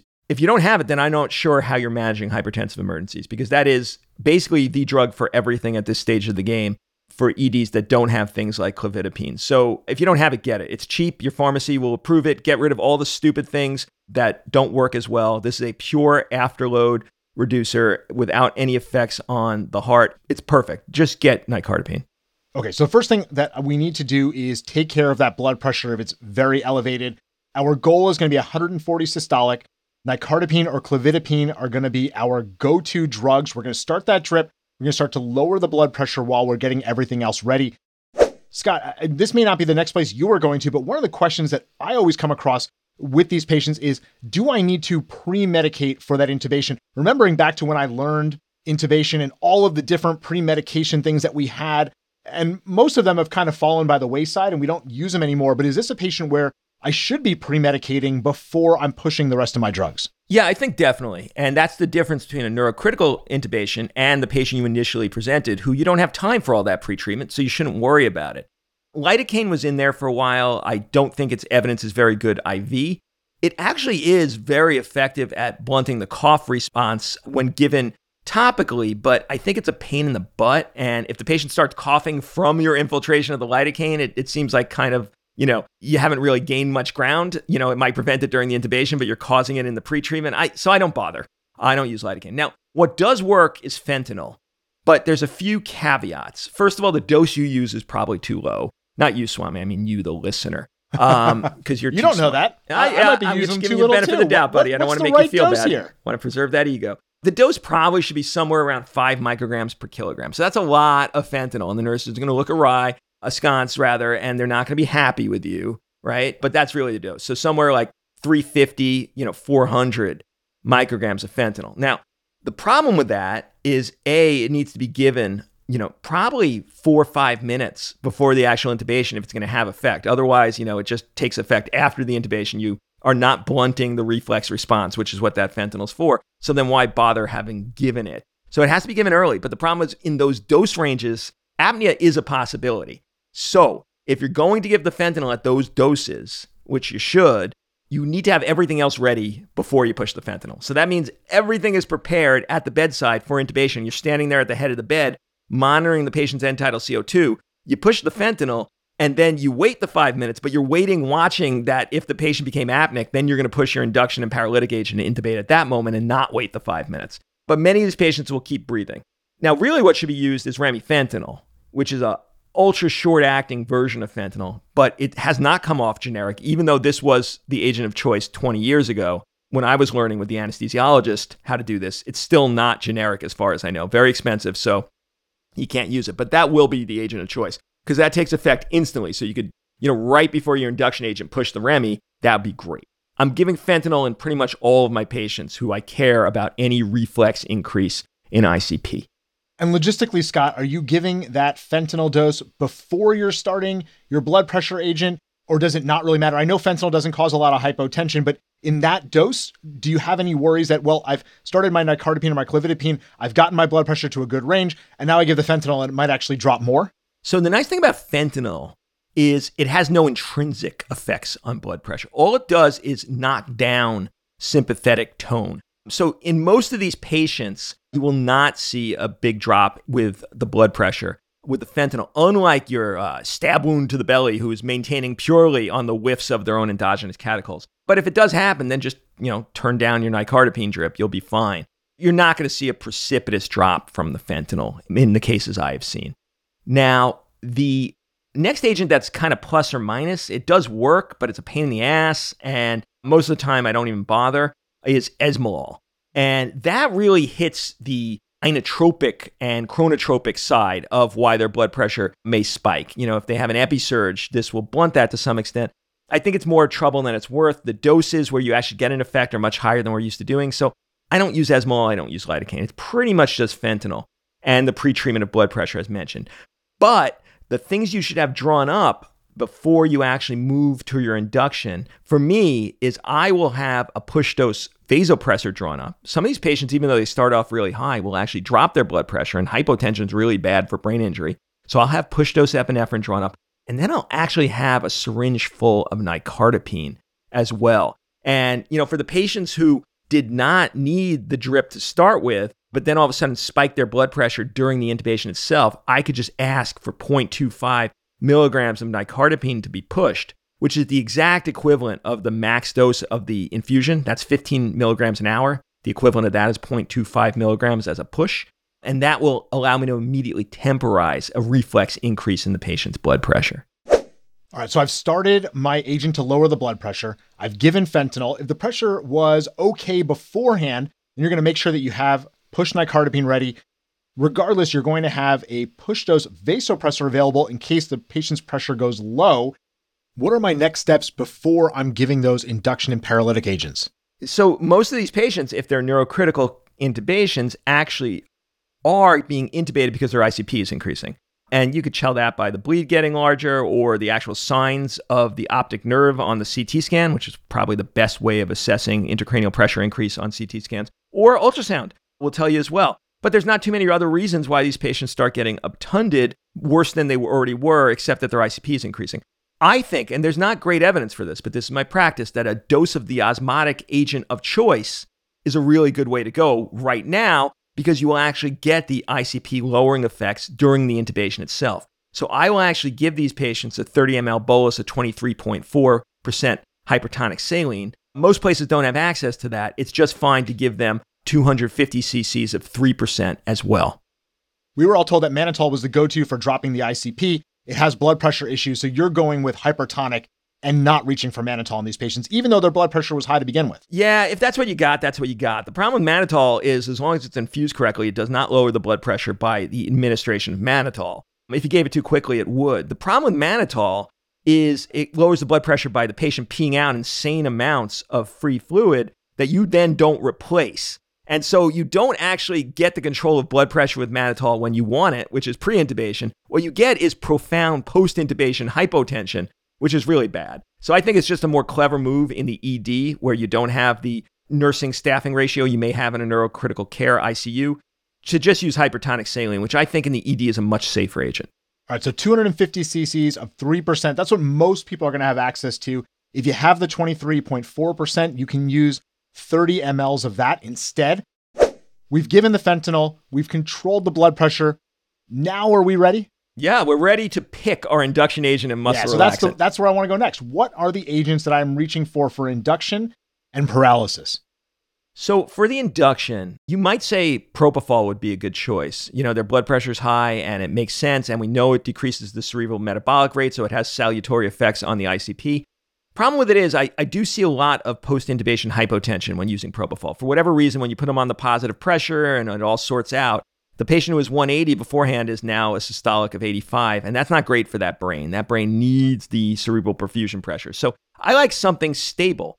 And the most cardiac stable agent for these cases in general is an agent I don't reach for in many other circumstances, which is etomidate. Because etomidate will just leave them where they are. It's pretty much leaves them untouched. And then you are controlling extrinsically all the other vital signs with your other agents. So then I'm just taking the induction agent out of the mix. Now, some of our international listeners won't have etomidate. Some of them won't have even heard of etomidate because it hasn't been in their emerges for 20 years. For those patients, I actually like ketofol. And, whatever mix you want, whether it be, 75% propofol, 25% ketamine, or the standard 50-50 mix, I find that to be a very hemodynamically stable agent that still gets the benefits of the propofol on cerebral metabolic rate. It gets potentially some beneficial effects of ketamine, but it does not spike their blood pressure like ketamine alone is. So my actual practice when I don't have etomidate available is a 75-25 mix of propofol and ketamine. It does not need to be put in the same syringe. You could just give those separately, but that would be the way I go. Now, if you're, again, an international listener, because it was taken out of the pharmacopoeia in the US due to its use for fatal injection, thiopental is a very nice agent as well. I actually like that a little bit more than propofol alone. I think it's a little bit more stable. And what paralytic are you reaching for here? Okay, this is where you really have to split off into expert players and people that are not expert players. That probably is a nice way of describing that. Because I would always use rocuronium in these patients for two reasons. One, we already have the post-intubation sedation and pain control at the bedside before we intubate. So there's no chance I'm going to have a paralyzed patient spiking their ICP because their cerebral metabolic rate has gone up to crazy because you've given them rock and etomidate and then forgotten that they actually need immediate post-intubation sedation, like heavy sedation, because otherwise their brain ICP is going to increase from their absolute misery. So rock is fine in those patients. The other thing is I have sigomedics, which means that if I need an exam afterwards, I could get it. If you are a player who does not understand the need for immediate sedation and you cannot reverse it, then succinylcholine may be a better choice in these patients because you will be able to get an exam very quickly and the patient will show you that they need the post-intubation sedation. Let's talk about that post-intubation sedation and analgesia. We said we had everything ready to go. You didn't want to use propofol as your intubating agent. Is that your go-to for sedation? And are you just going to continue the fentanyl as your analgesia? Or is there anything different in these patients? Yeah, I will start them on propofol right away. Now, we may transition to dexmedetomidine, and you and I talked about that agent in another show, Swami. But dexmedetomidine is too slow to actually get them sedated right away. So they'll always be started on propofol. It's probably the best agent in these patients. And, you're not going to have those same blood pressure problems because you're not bolusing it. You're just starting at a drip. And then I will start them on a fentanyl drip. And now my standard practice is to never use opioid drips for post-intubation sedation. There's an accumulation, it's a problem. But for the neurocritical care patients, just for the benefit of my neurosurgeons, they like to be able to turn things off. And if I gave what I normally did, which is just a nice big hit of hydromorphone, they get pissed. So I will just start a propofol and fentanyl drip on these patients. After I've started all of those things, I want to talk about ventilation. I think sometimes we ignore the ventilation. Are the standard settings applicable here, or should I be doing anything different? The standard settings are applicable with the understanding that you need to get the CO2, the PA CO2, very quickly into a tight range. Now, the end-tidal CO2 could be your friend in one direction, but not the other. If the end-tidal CO2 is greater than 35, increase the respiratory rate until the end-tidal hits 35. If, on the other hand, the end-tidal is low, it does not mean decrease the respiratory rate on the ventilator. And that is a real big pitfall because it might just be a sign of VQ mismatch or shunting, and the sicker the patient are, the more likely that is. So if you see an end-tidal of 20, please, please, please do not decrease the respiratory rate on that vent. So what you'll do is, if the end-tidal is greater than 35, increase the respiratory rate until the end-tidal hits 35, and then send a blood gas. If the end-tidal is less than 35, just send a blood gas. Do not touch that ventilator setting. So start them at the same standard. For me, it's 8 cc's per kg of tidal volume, ideal or predicted body weight, and then something like 16 breaths a minute. And then look at the end tidal. If the end tidal is greater than 35, increase until the end tidal hits 35, and then send a blood gas. It could be venous or arterial, I don't care, but get it done right away because you really want to dial that CO2 into 35 to 38 on these patients. And we didn't talk about this, Scott, but clearly this patient who's on multiple different agents that can drop the blood pressure, they have a pathology that can raise the blood pressure, and we want to keep it in a narrow window, really benefit from an arterial line if you can get that done as soon as possible. Yeah, I don't want to piss off the listeners, so I don't mention it as often in these critical care mailbags because most people listening don't have access, but I would always put an A-line in pre-induction on a true neurocritical care intubation. Summary. All right, let's go back and review all of the things that we are changing in this neurocritical care intubation.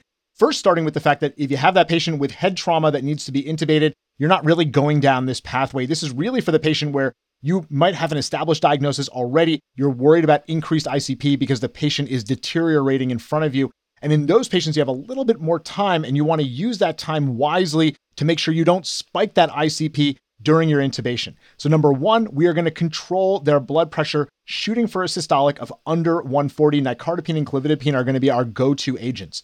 We're going to pre-treat with fentanyl because that's going to reduce some of the catecholamine surge that comes from laryngoscopy. So we're going to give them a dose of fentanyl. It's a 5 milligram per kilogram dose, and you need to give it at least 5 minutes before you're going to intubate in order for it to actually have its effect.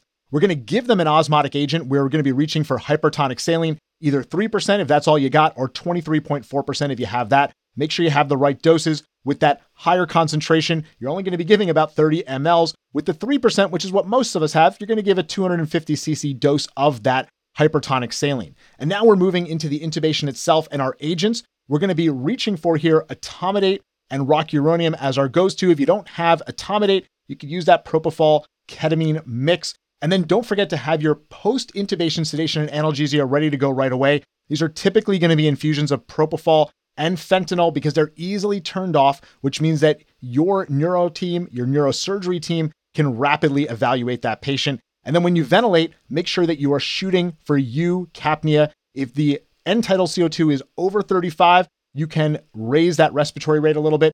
If it's less than 35, don't lower the respiratory rate. Get an ABG or a VBG and see what the CO2 actually is in order to titrate your vent properly.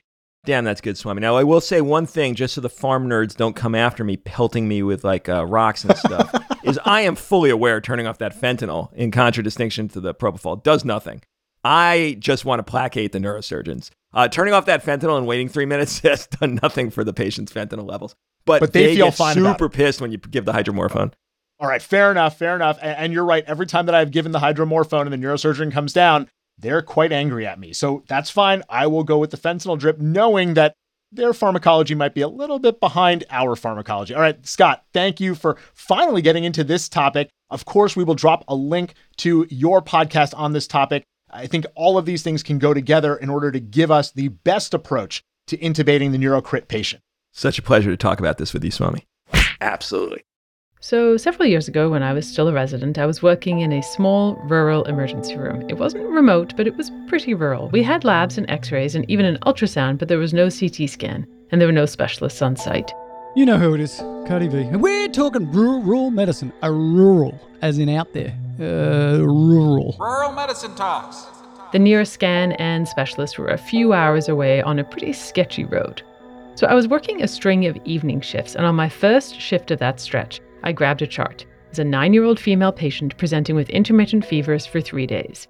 She had no past medical history of any significance, she had no allergies, she was fully vaccinated. According to her parents, she'd had a normal childhood development, but they'd only recently moved to the province and had never been seen at that hospital before or within that healthcare network, so we had no files that we could really check. So they were coming in because for the previous 3 days, the patient had been having fevers in the evening. She would feel fine in the morning, go to school all day, but in the evening would get tired and have fever and chills. Her documented fevers range between 38.5 Celsius to 39 Celsius at home. 101.3 to 102.2 Fahrenheit. Parents would give her acetaminophen, she'd go to bed, and then she'd wake up feeling fine. And then the pattern repeated itself each day. She had no reported URTI symptoms, no nausea, no vomiting, no diarrhea, and she had no urinary symptoms. Her parents did say that she had a bit less of an appetite in the evenings when she was febrile, but otherwise during the day she was eating well and sleeping well. They brought her in that night because it had been the third day and it just seemed odd to them, so they wanted her to be checked out. When I saw her, she was a well-looking child who was afebrile. This was about 2 hours post-acetaminophen at triage, where her temp had been 38.9 oral, and the rest of her vitals were all within normal limits. She was well hydrated, she was interacting normally, and she had a normal head and neck, respiratory, cardiac, and abdominal exam. I had a quick look at her skin. I will admit that I did not fully undress her at this point, and I didn't see anything of concern, and neurologically she was moving about the room normally, acting totally fine. So after reviewing the case with my staff, we determined that this was technically fever of unknown origin, but it was probably from an underlying viral issue in an otherwise healthy and well-appearing child. We gave them instructions to monitor for symptoms, keep an eye on her intake and output, and to keep on top of hydration, and of course told her to come back if there were any concerns. And then we moved on to the rest of the patients. So what do you think? Is that reasonable? Fever of unknown origin in a 9-year-old girl. So good history, good physical exam, nothing to suggest anything bad. I think that's completely reasonable. A little wait and see. Most of the time, this isn't going to be anything. This is going to be a viral syndrome, unclear etiology. It's going to get better. But the key thing is tell the people to come back if it deviates from the normal. It continues. It gets worse. Anything new happens. And guess what happens? The next evening, I was back in the emergency room, and so was she. I saw her name pop up on the triage list and asked my staff if I should see her. He said that it would be great for continuity of care, so in I went. She was there with her parents again and seemed generally the same as the day before. She'd slept fine after being discharged from ER the night before, and she'd been afebrile upon waking. She'd actually stayed home from school that day because she'd been pretty tired from the emergency room visit, but she had good energy during the day and she'd eaten well. However, in the late afternoon, she grew more tired again and was hot to touch, and when her mum checked her temperature, it was 39 degrees oral. So they'd given her acetaminophen and brought her in. Again, on exam, she was well hydrated, she was alert, she was moving about normally. There was nothing new on physical exam, except she was a wee bit tachycardic with a heart rate of 110, and she had a temperature of 38.2. This time it was only about an hour since her triage acetaminophen dose when I saw her. On paper, I was still thinking that this was likely a benign viral infection, but of course, anytime a patient comes back with the same problem, I think we all start to question ourselves a bit. As we should, right? We ask patients to come back if they don't improve or if things get worse, because sometimes disease processes take time to present. And of course, because also sometimes we make mistakes. So I reviewed the case with my staff and we debated about whether or not we should do investigations for this young patient. So to complicate the issue, she was very scared of needles and became somewhat hysterical at the thought of her blood being taken. And given how well she looked, we actually opted not to do blood tests at this time. We did get a urinalysis because we thought that that was probably the likeliest source of an occult infection, but her dip and urinalysis came back clean. I also did have her fully undressed this time to make sure that there were no rashes or lesions that we were missing, and we were reassured to see that her skin was clear and her neuroexam was totally normal. So we chatted with her parents, reassured them again, and gave them the same discharge instructions. I could see they were a bit frustrated, and mostly I think because they were concerned that we weren't giving them any concrete answers and they didn't have a definitive diagnosis for what was going on with their daughter. And so after they left, the staff and I rediscussed this case to see if there were any things that we should have done differently. We tried to think about what tests we could do in our rural shop and if that would have changed management. She had no respiratory symptoms, she had no TB contacts, and she'd not traveled anywhere outside of the region. She had no GI symptoms at all, except a bit of loss of appetite when febrile, which really is pretty normal. She hadn't had any recent surgical procedures, she'd had no joint pains or swelling that could suggest a rheumatologic cause, and she had no gynae symptoms, and luckily at the age of 9, she was not pregnant. Looking for a white count didn't seem particularly useful as she looked so well and we can't just treat a white count. Now, of course, if it was alarmingly elevated or alarmingly low, we would have pursued in further investigations, but she just looked so well, it was really hard to think that this was going to be what clinched our diagnosis. So we felt good generally about the decision and the plan, and we went on with our shift.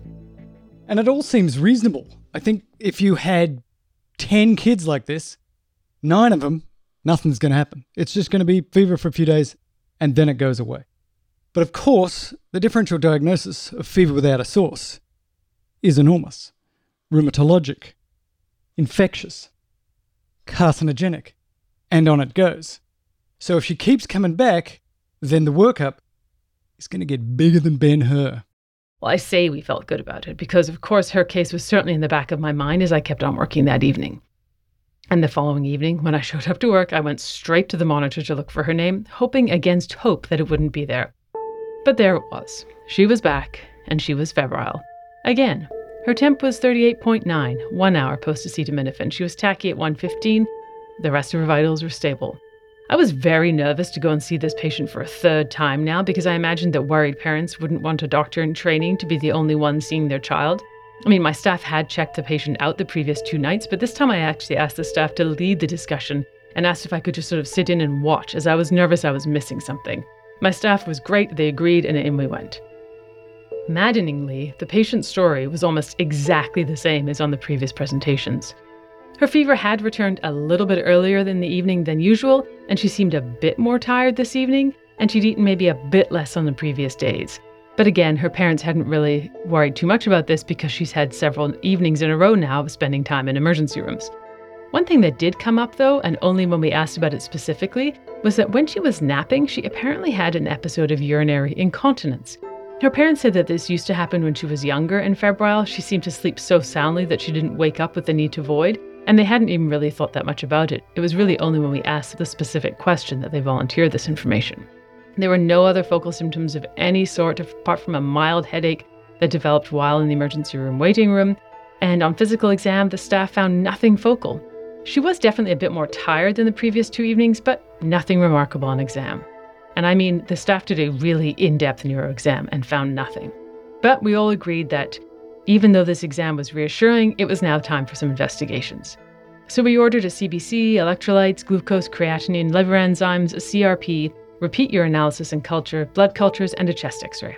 The poor girl was not happy, and it took a dose of midazolam to calm her down enough to do the labs. But in the end, she was a trooper and we got what we needed. So do you think that what I would call lab trawling is appropriate at this point? I'm probably going to get in trouble and say, I think it is. I think third presentation, fever without a source, looks good, but this is a real fever. This isn't going away. It's probably still just a viral syndrome. But I think a little bit of trolling is not inappropriate in this case. The UA was negative, the chest x-ray was normal, the creat, electrolytes, and glucose were normal, the liver enzymes were normal, and the blood and urine cultures were sent off and were cooking. The CRP machine was, of course, broken, so that was annoying, but the CBC did show a white blood cell count of 14, with the very slightest of left shifts. No unusual looking cells on the differential, and she was not anemic. Her platelets were slightly elevated, as I would expect with a febrile illness, but there was nothing here upon which we could hang our increasingly frustrated hats. We considered at that point to send her a few hours away for further investigations, but we were trying to think what investigations would we even ask for in this patient. This was right around the time when the push to irradiate children less was hitting the news, and we were trying to be very cognizant of this concern. What bit of her would we scan? Her whole body? It seemed like a lot of radiation for someone who looked so well. And adding on to that, the transfer to a bigger center. It was down a dangerous stretch of road that wasn't great for driving on at night. Animals were often on that road, and it was pretty sketchy driving at the best of times. So we decided against that for tonight. Her parents were relieved, of course, that we hadn't found anything of concern, and they seemed to like our suggested planning of sending them home for the night and having them come back during the day shift so we could call pediatrics at the referral center a few hours away to get any advice. And so off they went. I had now seen them each night for 3 nights in a row and was frankly kind of relieved that they would be seeing a different team during the day shift the following day. So when I showed up at the emergency room the next night, I was fully planning on looking up the patient's chart and finding what had happened when they come during the day, but then a big trauma case came in and we got all wrapped up, and then I just never got the chance to follow up. The next evening, evening 5, was my final evening shift in that stretch, and when I got to the emergency room, the place was fairly quiet. I saw a few patients, and a few hours into my shift, I was doing some charting when I looked up as the triage nurse was wheeling a young female into an exam room. Right away, I knew that this was my patient from before, so I looked at the monitor, saw the name, and clicked on the record to see today's triage information. She was again presenting with fever and another episode of incontinence, and she was also considerably weaker today. The fever had apparently been there for most of the day, and she wasn't eating or drinking much. I checked in with my staff again whether or not I should go in, and he said I should as I had the best handle on the story, but that he would be close behind. So, a little bit nervously, I went in while the nurse was still settling the girl into a bed. The parents actually seemed relieved to see me, as I imagined they were tired of telling the same story over and over again. And right away I asked what happened on their follow-up yesterday. And they then admitted rather sheepishly that they hadn't come to our center yesterday. They'd driven to another small rural hospital a few hours away, where unfortunately there were also no scans or specialists, because they wanted a second opinion.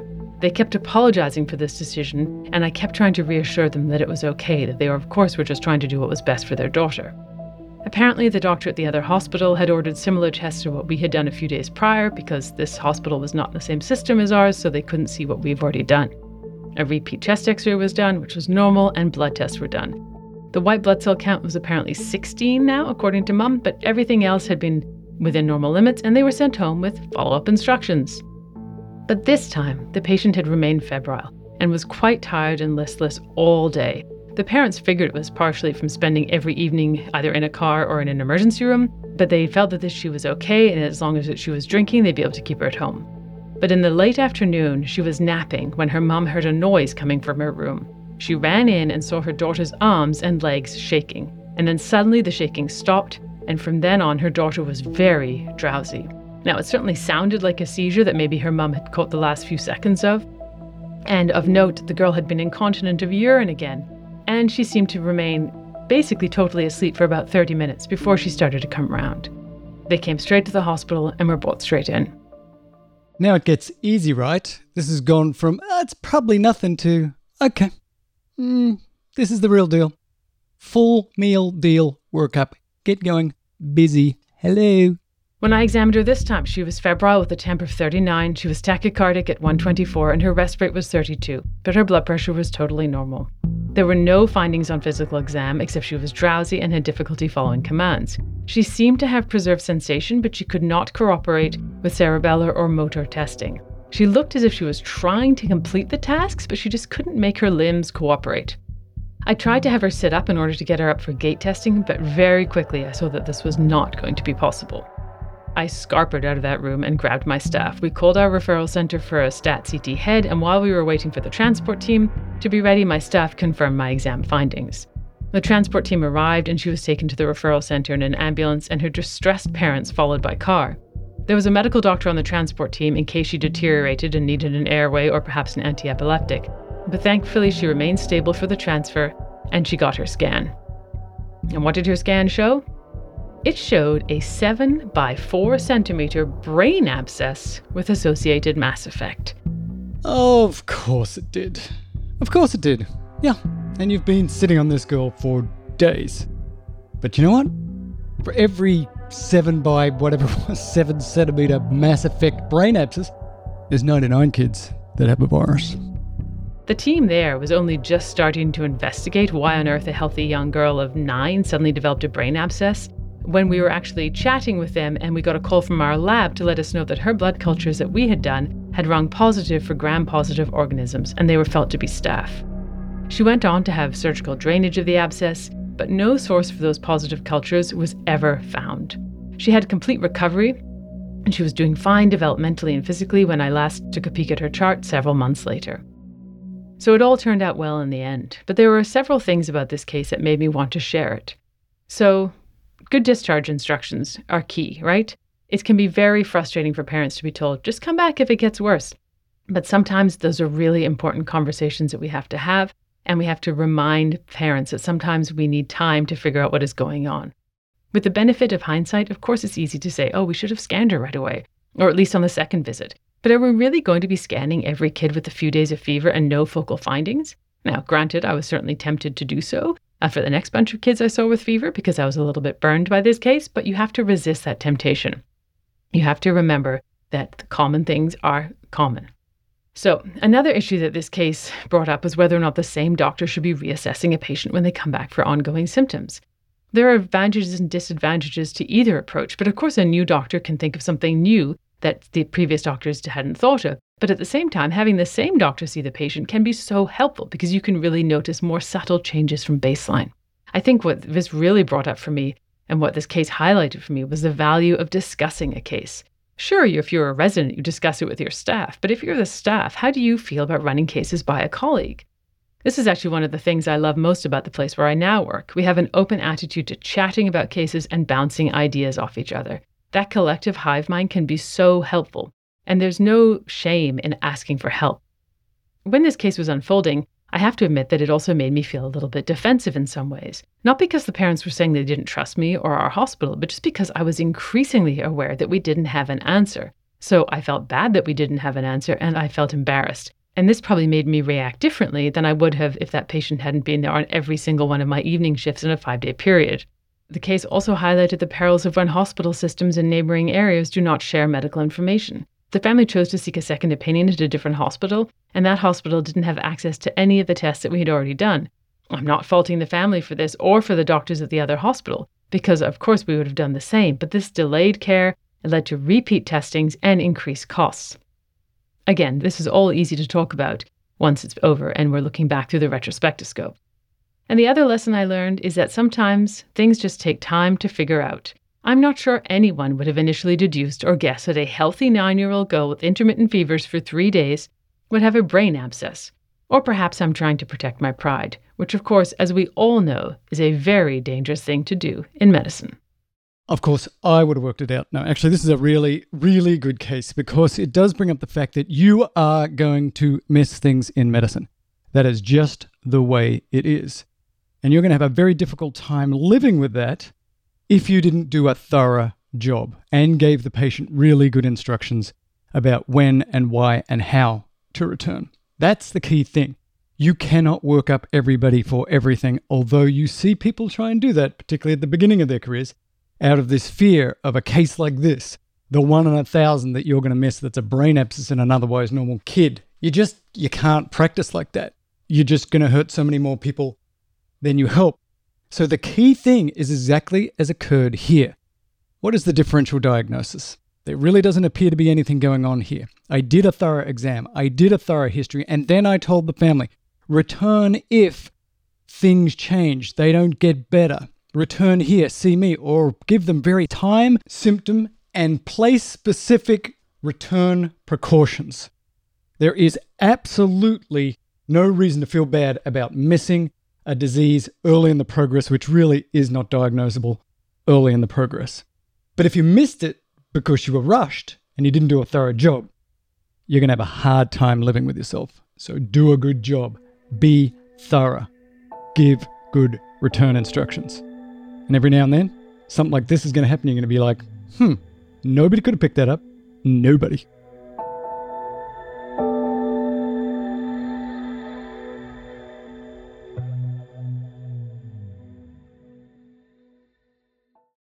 In the ED, we deal with complications of all different kinds of hardware, and among those are nephrostomy tubes.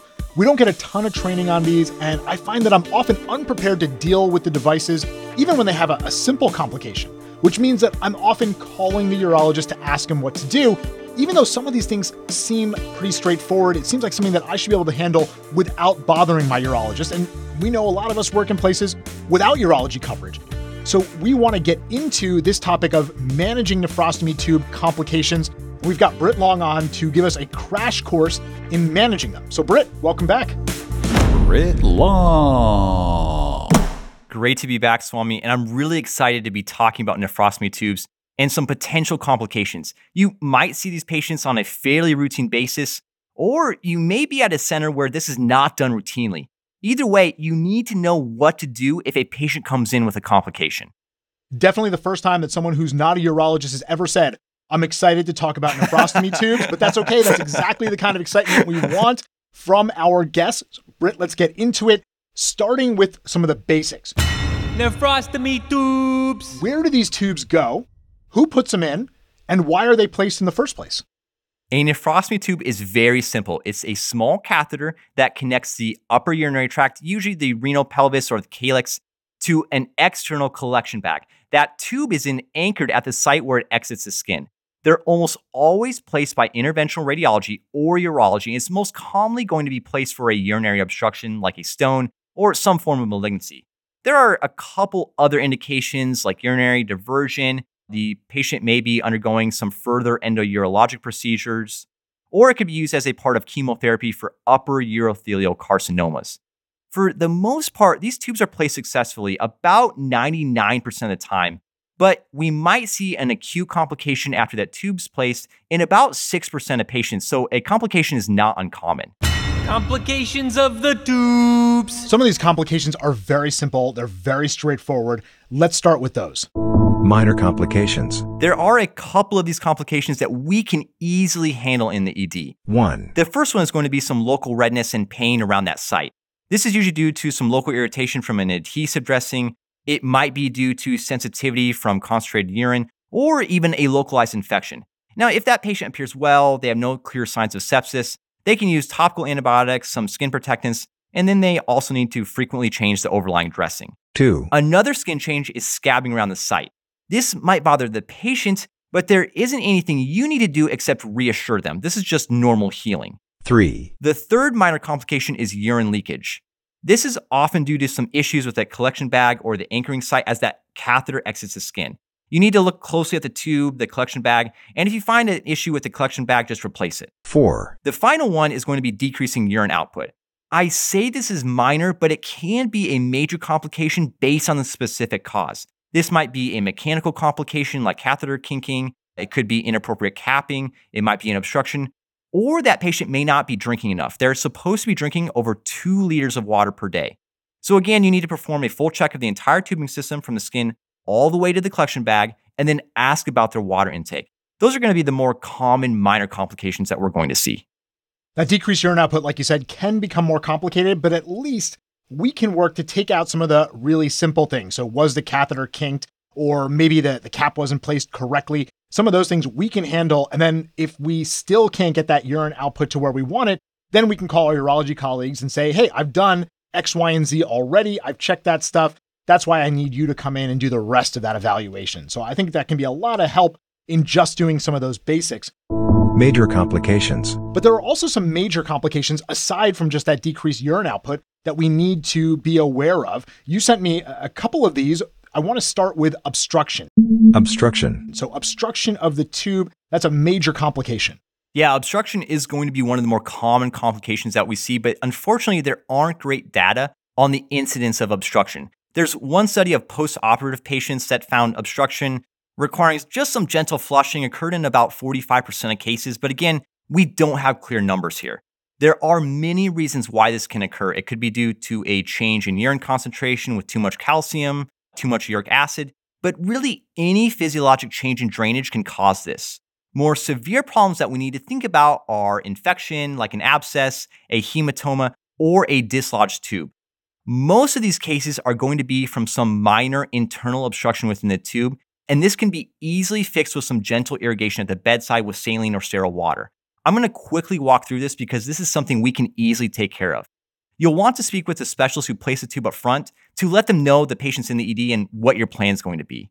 You'll start by looking at the whole tube and the collecting system from the skin all the way back to the collection bag.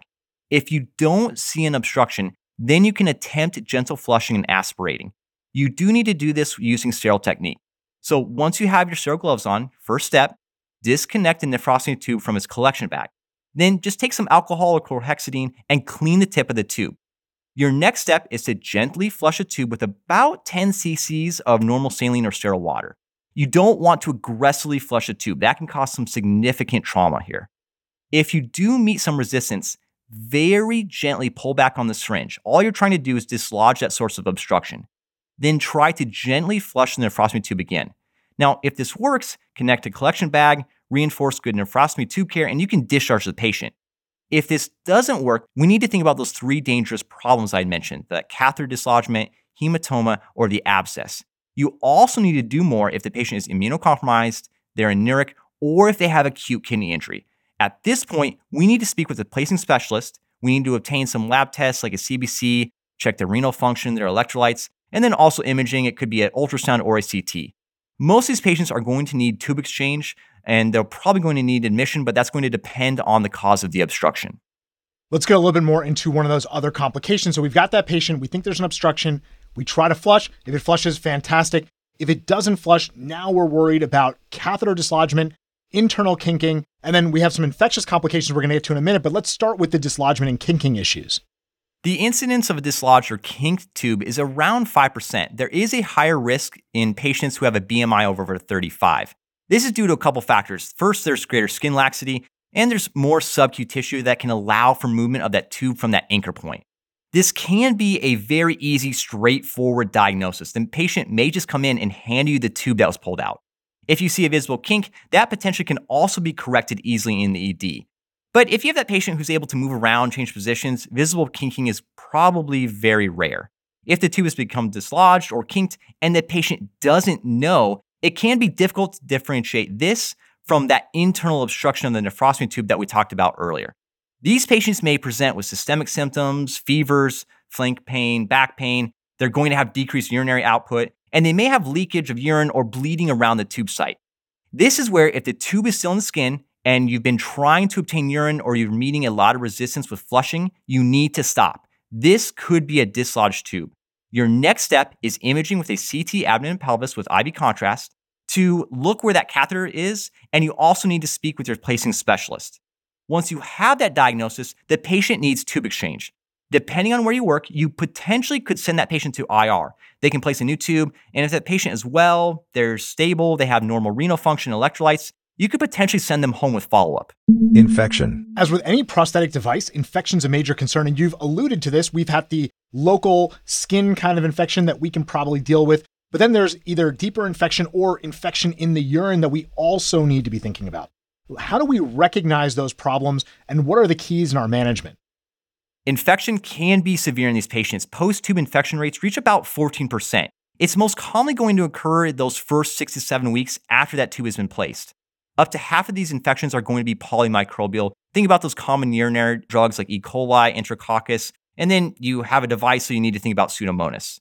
The major risk factor for infection, the one with the strongest evidence for developing a post-tube infection, is going to be preoperative pyonephrosis. All this means is that there is purulent material in the upper urinary tract. The reason why this is so dangerous is that up to 60% of patients with pyonephrosis are going to develop post-procedural septicemia and then progress to septic shock. These patients are probably going to come in with systemic symptoms, chills, fevers. They often have flank pain, back pain, and they often have nausea and vomiting. If you're concerned about infection, we need to check labs. We're looking for systemic inflammation. We need to look at their renal function, their electrolytes, and then we also need to obtain a urine sample. When it comes to getting that urine, you don't want to collect it from the present bag. You need a fresh sample. So you'll need to use sterile technique, but detach that current bag and place a sterile specimen cup at the tip of the nephrostomy tube. You don't need to aspirate. Gravity's going to do all the work and get you your sample. Once you have that sample, then attach the tube to a new collecting bag. Make sure to anchor the tube just to prevent dislodgement. For that patient who's toxic, they're sick, you'll also need to obtain blood cultures. If you're thinking obstruction or you're concerned about an abscess, then get a CT with IV contrast because that can change management. Treatment is going to include antibiotics and tube exchange. Unfortunately, we don't really have clear guidelines or even consensus on the antibiotic regimen and even the timeline for tube exchange. Antibiotics need to cover those typical bugs for sick pyelonephritis. A later generation cephalosporin like cefepime is a good option. If they're toxic, you need to give them broad spectrum coverage. You should also speak with a placing specialist for tube exchange. It's probably needed sooner rather than later because of source control. And most of these patients are going to need admission for that source control and then also for the IV antibiotics. Now, if the patient doesn't have symptoms and for some reason you checked a urine, about 7 to 8% of these patients are going to have asymptomatic bacteriuria. In most of these cases, we don't need to give these patients prophylactic antibiotics. One of the key things in there is who to get that CT scan on. I think this is always tricky, trying to boil it down to if X, get CT scan. But in general, if the patient is sick, if they're unwell, they've got a nephrostomy tube in, you probably want some kind of imaging to make sure they don't have a collection, either an abscess or some other collection there that needs to be drained, needs a surgical intervention. I think that's probably the safest way to go to make sure you don't miss these.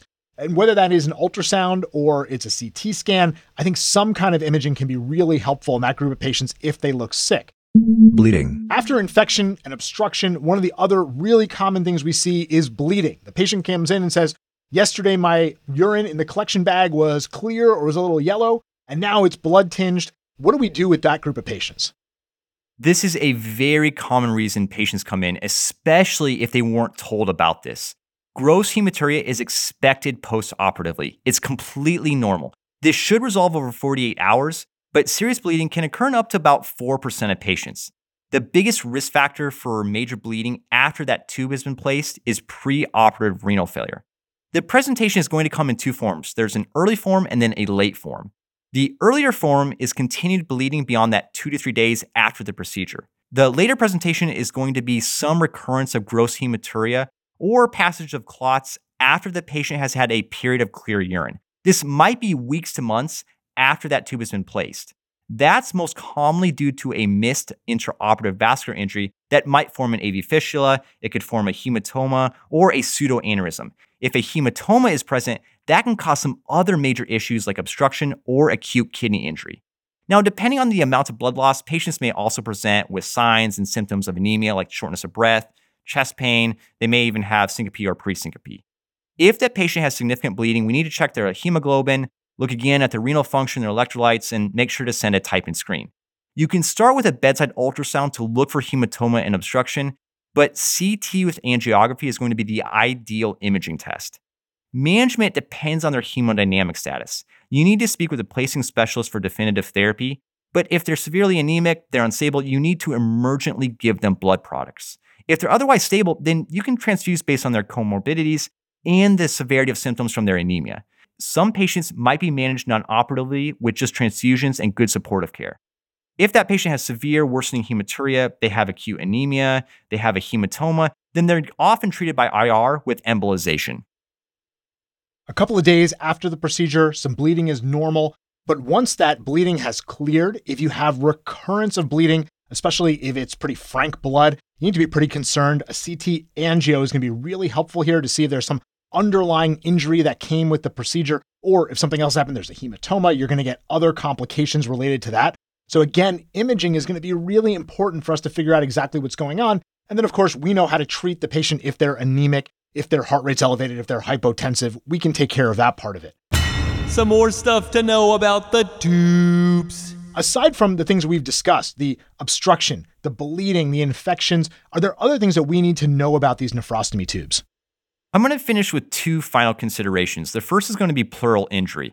This could be a pneumothorax, a hydrothorax, or even a pleural fusion. These are rare, around 0.3%, but that risk of pleural injury comes down to the approach for renal access. The intercostal approach between the 11th and 12th ribs has a higher risk compared to the subcostal approach that specialist might use. Patients are going to present with decreased breath sounds, maybe hypoxia, or even pleuritic chest pain. There's really no difference in evaluation and management compared with other causes of these conditions. You just need to keep this on your radar. The final consideration is what to do with that pediatric patient with a nephrostomy tube. The indications for placement are going to be the same as in adults with a very high success rate. The complications are also very similar. Most commonly, it's going to be mechanical complications, leakage, or infection. Less commonly, we'll see bleeding that requires transfusion, sepsis, and then pleural injury. The evaluation and management, again, similar to adults. Brit, this is great because I think now we have a good comprehensive approach to what complications we're going to see with these nephrostomy tubes, what we can handle ourselves, and then what workup we need to do to facilitate management for either our interventionalist or our urologist as they are coming in to take care of these patients, or we're transferring the patient to get them those services. And I think understanding what tests we need to get, what workup we can do, and then what interventions we can do on our own is really critical to managing these patients well. Thanks so much for going through all this with us. Thanks for having me, Swami. Nephrostomy tubes. So I'm here with my good friend, Dr. Kenny Banh, who is an assistant dean at UCSF Fresno and a professor of clinical emergency medicine.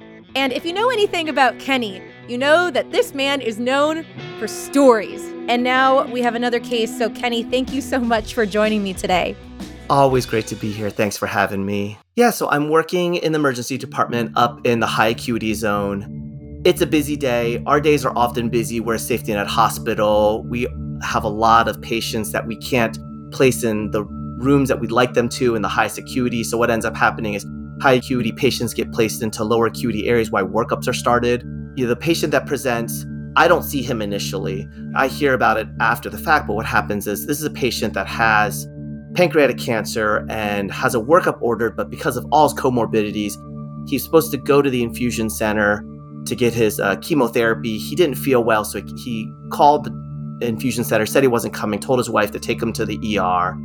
He gets seen up front by a different doctor, gets kind of the typical basic orders, telemetry stuff ordered for somebody who has a lot of comorbidities like this, and gets placed into kind of a waiting area to get up to the higher acuity. So he's waiting for his initial workup to get started, and then how do you get involved in his care? Yeah, I get involved because I get a call overhead of stat doctor to this area. One resident has run in front of me, and they're trying to assess him, and they realize basically he's pulseless at this point. They initiate CPR. We're in a recliner. It's really awkward, and our protocol is, we got to get him out of there. So don't continue resuscitation in this observation ward. Pull up a gurney, get him up, and move him up as quickly as possible.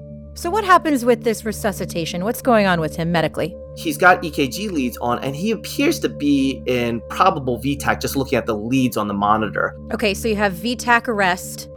You have him now in a gurney in a resuscitation room. How does this code go? What happens? We place an IO. We shock him right away. We shock him from VTAC into VFib. We do some more CPR. We shock him again out of VFib, and then he goes into sinus. So he goes through various periods of basically VTAC to VFib to sinus to VFib, and then essentially we put 2 antiarrhythmics on. Eventually, we shock him again, and he goes into sinus and stays in sinus. So far, this sounds like a fairly typical situation, but it is not your typical patient. What is different about the outcome of this code?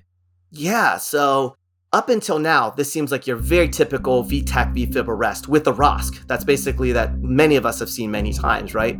The big difference that comes up is that once we shock him out of the final time, every time actually that he gets pulses, he starts moving around. So when we get his pulses back sustainably, what happens is he's just flailing around and like moaning and talking. So we're setting up to intubate, but he's like basically phonating, not confused, but sort of like making a lot of noises. And then one of the nurses looks him up because he's already registered. It's like, I think he's DNR DNI. And then we look it up and confirm that. And we're like, okay, well, we're definitely not intubating him. And then in the next 5 minutes, basically he starts waking up. He actually tells a joke within 60 seconds of waking up. He's like, wow, it's like, this is what I need to get a room in the ER. Like I needed to die. No. And I'm just like, oh my God. He has such a good nature about this. We do the EKGs to see if he's got a STEMI, something that can be intervened. He has, the typical like repolarization abnormalities post-code that happens. But at the same time, he's not really a candidate. He doesn't want intervention. We ask him about all these things. He doesn't want any of these things.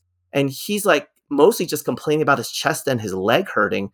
But, he's just shocked. And I put an IO in that leg because we didn't have IV access at the time.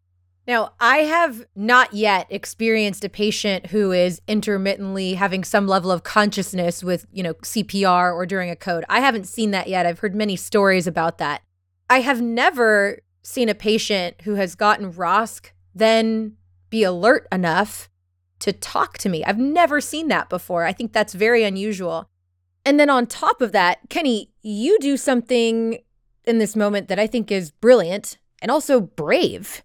You take out a microphone, consent him for an interview, and you actually talk to him about this experience. We have that audio. Let's take a listen to what the patient said just a short while after he was coding, and now he's fully awake, alert, and fully consenting to discuss this and share that story. Jessie, can you say hi? Hello. How are you feeling right now, Jessie? Under the pressure. Where's the pressure? On my heart. Of your heart? Yes. Do you remember what happened today? I got up and I was going to go to an appointment. I told my wife that's not going to happen. I'm not out to it. I'm not going to make it over there. So she said, well, I'm going to take you to the hospital. And that's it. Okay, let's go to the hospital. Do you remember coming to the hospital? Yes. My son-in-law brought me. Do you remember when the doctor saw you up front in the hospital? Yes, I do. And then we brought you back to the room. Do you remember that? Yes. Okay. Something happened there. I don't know what. So you don't remember exactly what happened. No. What do you remember at that point? They put the water, IV water on me, and I was resting there. That's as far as I remember. Next, I was in an ER room. So next thing you woke up, you're in an emergency department. What do you remember? What were you doing to you? I was having a lot of chest pain and not very conscious. A lot of people around me. Mm-hmm. That's about all I remember. Do you remember during that time when you were out, did you think you were going to die? Did you see God? Anything? What did you feel was going on? I did. I was perplexed, and I was coming around, but not completely there. Not completely there, yeah. Now, my understanding is you don't want any of those things to happen. Is that correct? I don't. I can justify failure for 14 years, and it's tired.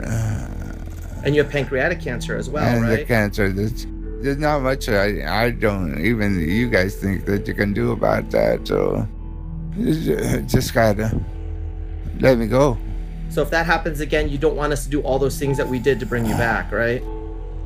Not really. Not really. You just want to go peacefully? I mean, I would love to live forever in a human life, but ain't gonna happen. How's your life now? How's your quality of life right now? I can't do anything anymore. I can't go out anymore. Well, I have to say it's pretty rare in all my years to take care of people like yourself, and to wake right back up and start talking to us is not that common. I've seen only a couple times in my career. So praise the Lord. Yeah, so someone's still looking out for you apparently, even though you didn't. Looking back on it, you didn't even want those things to happen. You didn't want us to bring you back.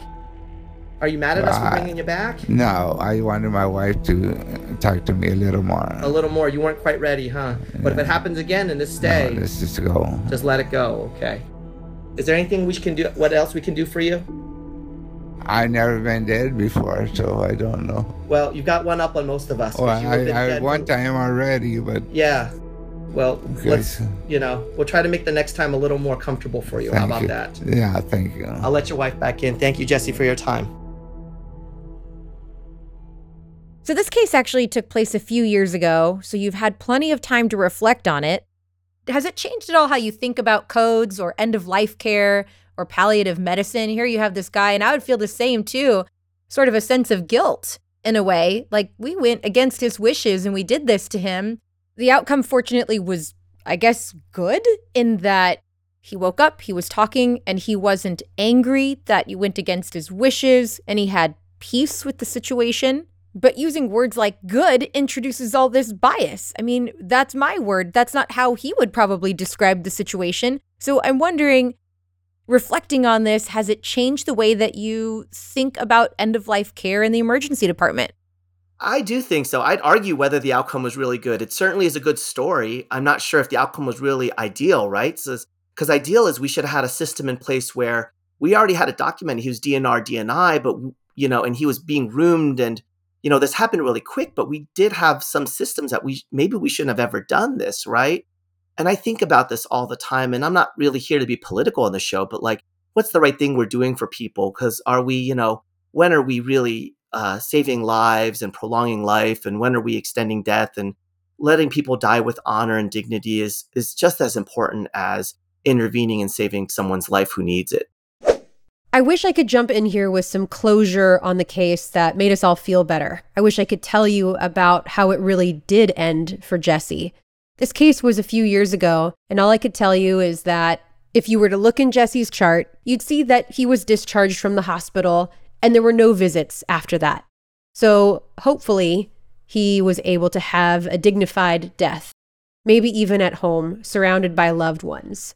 And what we can learn from this, I think, is to be good communicators. Make sure we document clearly in the chart what a patient's wishes are. Put in an order for a code status. Try to make it known to other people who might be taking care of that patient, because we always want to be respectful to our patients' end-of-life wishes. Well, thanks again, Kenny, for doing this interview. Before we wrap up, I wanted to send this piece over to Vanessa Cardi, someone who works in primary care and in the emergency department and does a lot of palliative care. Just wanted to hear what her thoughts were about this.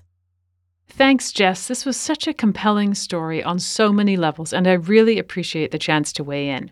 First of all, being able to have such a clear and coherent conversation with someone who was literally dead a few minutes before is certainly eye-opening. He describes the pressure in his chest, the pain in his legs. Those are things that we, as the medical team, cause in our patients who we are coding. Of course, our goal is to resuscitate them, but that process of resuscitation has effects, and this was a really stark and excellent reminder of that fact. Another aspect that I felt was really important here was how Jess and Kenny discussed what it felt like for the team to realize that they had coded someone who was DNR DNI. They discussed the feelings of guilt and those questions of, did we do the right thing? Luckily, the patient here seemed quite at peace with it all and bore no resentment to the team, which I'm sure made it easier. But I have seen other cases where this happened and where the patient wakes up mad, spitting mad.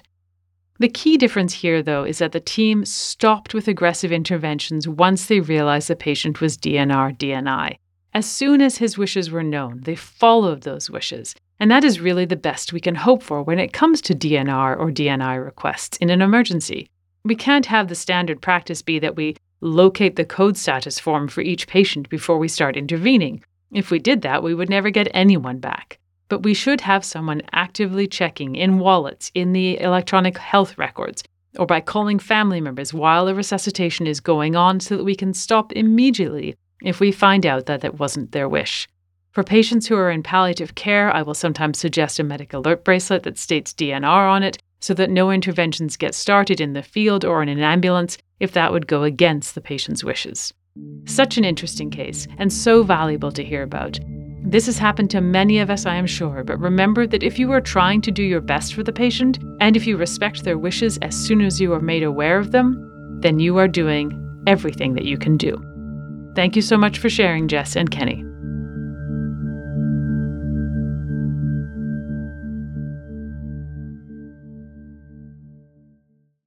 Hey, this is Dan McCollum, and I'm here to give you an update on sexually transmitted diseases, everyone's favorite topic. So, want to kick off by asking a little question, a little audience participation here. The most common sexually transmitted disease in the United States. Go ahead. What is rickets? No. Ugh, these are so hard. So, a lot of you may have missed this, but it's actually HPV. That's right, human papillomavirus. It's the most common viral sexually transmitted infection in the United States. I won't dwell on this very much. I just want to point out that it's out there a lot. And if you have kids, you should seriously consider getting them vaccinated against it. That is the main take-home point here, because once you actually have either precancerous growths or genital warts, there's not a whole lot we can do about it in the emergency department. So, second question. The most prevalent non-viral sexually transmitted infection in the United States. What is a broken heart? Why am I getting these wrong? So, the answer here is not chlamydia, not gonorrhea, but actually trichomonas. Oh, I knew it was a trichomonas question. That's right. Trichomonas affects over 13 million Americans. It's really, really common and systematically underdiagnosed. We often get very focused on those bacterial causes and forget about their cousin, trichomonas. So, I want you to actually think about how to make this diagnosis. Many of you are going to go old school and actually do a wet prep. Now, I'm going to tell you why that's a bad idea. Unfortunately, wet preps miss roughly half of the cases of trichomonas. Even when done properly, they're only about 50 to 65% sensitive, meaning that you're missing about 1/2 to 1/3 of these cases if you rely on the wet prep. Also, wet preps are really annoying to do. Where is your microscope in your department? How long does it take for you to get the stuff for it? How gross is that thing in there? They're just not as useful as some of the more accurate tests. There's also a little bit of an art to how to prepare these. If you are going to use a wet prep, make sure that you do it very promptly, because trichomonas will stop swimming if you delay too long between obtaining the slide and getting it. And you also need to make sure that it is properly moist. But I think a much, much smarter thing to do would actually be to do a nucleic acid amplification test. So go a little PCR action on this. These are over 95% sensitive, making them much, much more accurate than that old school wet prep. This could be done from a variety of sources. You can use genital swabs or urine. Some of you may be at shops that are actually routinely testing urine for this and might be seeing a huge uptick in the number of places that are actually diagnosing trick. There are some rapid tests as well that are antigen detection. The good thing about these is they're super fast and they only take about 10 minutes. However, the sensitivity is not quite as good. It's between 80 and 95%, placing them between the old school wet prep and the new school nucleic acid amplification tests. I very rarely do wet preps anymore in my patients. I will use it sometimes for bacterial vaginosis if it's high on my list, or if I'm uncertain about vaginal candidiasis, but both of those can often be diagnosed based on the appearance of the pelvic exam somewhat. The NAAT is just way more accurate, and that's why I use it. COVID, unfortunately, has complicated the use of these tests depending on your local hospital's need. Some of the reagents are used for trichomonas, and so they may shut down intermittently depending on what surge status you are about whether you're able to get access to this. But if you're able to, go for it. How do you treat? Go for 2 grams of metronidazole or Flagyl for those of you that sold out. If positive, you should lower your threshold to treat if you're highly suspicious and you can't properly test. Next up, so if HPV is the most common viral STI and trichomonas is the most common non-viral STI, what is the most common bacterial STI? What is? I thought bacteria reproduced asexually. No. Oh, you mean, it transmits the disease. You got it. That's right. It's our old friend chlamydia. So one thing that I want to update you on is that the way to treat chlamydia has had a little tweak recently. The 2020 CDC update showed that we should be changing the agent that we reach for. So instead of using azithromycin as we used to with a single dose of 1 gram, they actually recommend that we go with doxycycline 100 milligrams twice a day for a week. Now, why did they boot down azithromycin? Well, there's been more and more resistance to the azithro. Now, this really stings because it means that you have to rely on your patient to actually get that doxy script filled. And this is going to result in fewer people actually being treated than when we're actually directly dosing them in the ED. So what do? Well, I actually ask my patient, just be very blunt, like, hey, I've got this script. It's going to cost you roughly $25 or so to get filled, depending on the pharmacy you go to. Are you actually going to get this treated? Or do I need to give you the second line treatment here, knowing that it won't be quite as effective? If a patient says, I'm absolutely not getting that script filled, I'm going to go ahead and use azithromycin, knowing that it's not first line treatment, but something is definitely better than nothing. But for those that would actually go and get that script filled, I think doxy is the better agent. Fewer people have been using doxy to treat stupid things like viral URIs, and so we have a lot less resistance, hence the recommendation.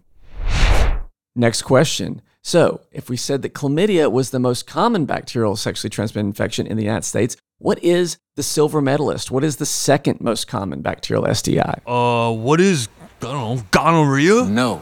Isn't that an STI? Bet a lot of you missed this one. It's not gonorrhea. It's actually Mycoplasma genitalium. Mycoplasma genitalium has been rising in our focus because of how common it is becoming. It was only first identified in the 1980s, and it's been recognized as a really common cause of male urethritis, representing about a quarter of non-chlamydial urethritis. It also represents about 30% of persistent or recurrent urethritis. It's actually more common in most areas than Neisseria gonorrhea, but remains less common than chlamydia. So one of the reasons that we didn't actually know much about this was there was, until recently, no FDA-approved test for it. So we knew that this disease was out there, but it was really hard to make the diagnosis. And a lot of these folks said, hey, I'm not sure why you're having these symptoms. And they just empirically got treated for chlamydia and gonorrhea. Unfortunately, that does not actually consistently treat this. How do you treat it? Well, it's tricky. Azithromycin is recommended in some guidelines, but about half the infections are resistant, so it's not going to work very well. Moxifloxacin is also successful, but the data is still very early. Minocycline is another option, but it's probably not a drug that you're very familiar with. So what would I recommend? Well, by itself, doxycycline does not perform the best in the world. So I would actually recommend that you start with moxifloxacin. If you have access to the NAAT test, I would recommend that you be testing a lot more folks for Mycoplasma genitalium. If there's a big delay, such as it being a send-out lab, which unfortunately it is at my home institution, I would recommend that you reserve treatment for this till only if they're refractory, okay? So if you have that patient that keeps bouncing back and they promise that both they and their partner were treated with prior reasonable antibiotics, and yet they're still continuing to have urethritis symptoms, I would actually go ahead and do moxifloxacin as a reasonable choice. If they're refractory to that, I really think that you need to be kicking them over to infectious disease because it's going to be much, much harder to make sure that they get the proper treatment. Another update that I want to give you is the update in how we take care of gonorrhea. So gonorrhea has rapidly been competing with tuberculosis for what is going to become the most drug-resistant bacteria on the planet. TB and gonorrhea are neck and neck, and my money's on gonorrhea because I know people. So I think gonorrhea is going to continue to have problems with antibiotic resistance. They've actually increased the recommended dose of ceftriaxone to go from 250 milligrams of IM ceftriaxone to 500 milligrams. They doubled that dose. Now, 500 milligrams is a lot. We're getting larger and larger doses in this IM, and IM shots hurt. So what if you have a patient that already has an IV for some other reason, maybe got placed in triage or something like that, and you're wondering, hey, can I just use this IV instead of actually having them do this painful IM shot? And the answer is absolutely. You get the same plasma concentration for the first 48 hours, whether given IV or IM. There is a slight uptick in the urinary concentrations with IV administration, but I would say IM is the way to go. If I was the patient, I'd much rather have that given via IV than actually doing the IM shot. There's certainly no need to start an IV in these patients. I'd rather not have to, have them stuck with an IV and then do the IM shot. Just one stick should be good enough, and the IM dose is fine if they don't have an IV, but feel free to use that IV if you already have it. So the next thing I want to discuss is the problems with empirically treating all of your patients for STDs. A lot of places don't even bother getting the PCRs to check for things like chlamydia and gonorrhea. And that's a big reason why we're seeing such resistance. We're seeing a lot of people just throw antibiotics at anyone with any urinary symptoms, saying, hey, it's plausible you're a young person with these symptoms. Let's just go ahead and treat you. The problem with that is it means that you're often treating for sexually transmitted diseases the patient doesn't have, even if it is an actual STI. And this has been one of the reasons that azithromycin, for example, we're seeing more and more resistance, as well as the ceftriaxone having resistance with gonorrhea. So I would actually really recommend that you make sure that you're getting PCRs on these folks and that you actually only treat for the sexually transmitted infections they have. You do need to have a robust way of calling back patients for this, but unless it's a very clear patient that obviously has an STI, I don't like empirically treating nearly as much as my colleagues. So of those that we actually empirically treat, how many of them are actually getting proper treatment? The answer is about 15%. 85% of the times that we're empirically treating for gonorrhea or chlamydia, we're wrong, meaning 5 out of the 6 times we're actually treating with the wrong antibiotics. That can be overcoverage by treating for STDs that they don't have, or they don't even have an STD at all, they got something else. So I'd really, really recommend that you use those PCRs to actually make the right diagnosis. Next up, I'd like to talk about emerging sexually transmitted infections. So one that I want you to be aware of is Neisseria meningitidis. Yeah, that Neisseria bug is becoming more common as a sexually transmitted disease. It's found in the posterior oropharynx of about 1 in 10 people, which is troubling because it's going to become steadily more resistant to antibiotics. Another to be aware of is Shigella flexneri. It can cause very violent diarrhea, and it tends to happen associated with rectal sex or oral anal contact of some sort. There's also antibiotic resistance mounting for this as well. But the bug I really want to focus on is lymphogranuloma venereum. This is caused by certain strains of Chlamydia trachomatis and causes that famous groove sign due to swelling of the inguinal and femoral lymph nodes. Now, this is pathognomonic for the disease, and pathognomonic, of course, is Latin for occurs in 15% of cases. The root patho means 15, and the root nomic means Dan is making this up because he never took a Latin class. I knew it! But when present, the groove sign, it makes it very likely for it to be LGV, meaning it's very specific, but remember, 85% of cases don't have this groove sign. You might just see a little pimple or an ulcer, something like that. So, how can you make this disease? Well, you can do nucleic acid amplification tests, but it's going to be a send-off lab for most. So really, it's going to be a combination of positive chlamydia with clinical symptoms. The treatment is going to be doxy for most patients, and they may need a longer treatment with this particular disease of up to 3 weeks. I would definitely recommend that if you suspect this, that you actually get infectious disease or primary care follow-up to make sure this gets better. The next thing I want to discuss with you is the fact that you should be treating the partner as well. So, if you have someone come in with an STD and they're sexually active with someone, it's very likely that their partner has it. And if you only treat the patient in front of you and not their partner, if they continue to be sexually active, they're going to contract the disease again. So, what can you do about this? You can do something called expedited partner therapy, meaning that you're giving antibiotics not just to the patient in front of you, but also to their partner. This is legal in all states except for South Carolina. Sorry, South Carolina, you need to catch up, because the other 49 states know what's up. Check your local laws. I'm not a lawyer, and if you take legal advice from a podcaster that's a redneck like me, you've got deeper issues than legal issues of doing expedited partner therapy. Gonorrhea is very much a problem with this because cephalosporin resistance is occurring. And so it is really recommended that you actually do that IM dose of ceftriaxone. But if you just know that their partner is not going to come in, you can write for oral Cefixime 800 milligrams.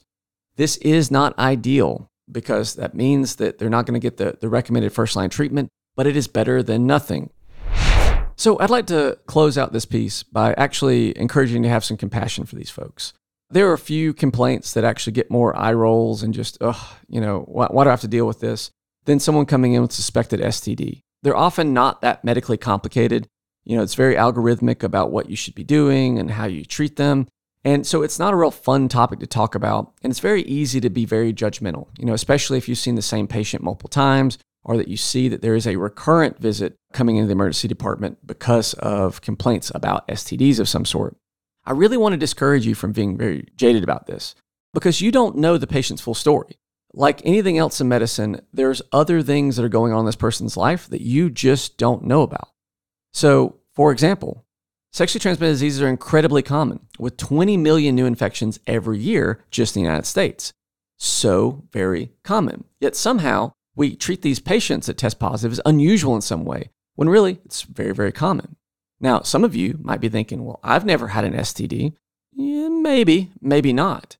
Remember that only 30% of patients with a sexually transmitted infection are actually symptomatic, meaning 70% or over 2/3 of them have no symptoms. So if you're relying on the fact that you've never had a symptomatic sexually transmitted infection to tell yourself that you yourself never had an STD, well, maybe, but maybe not.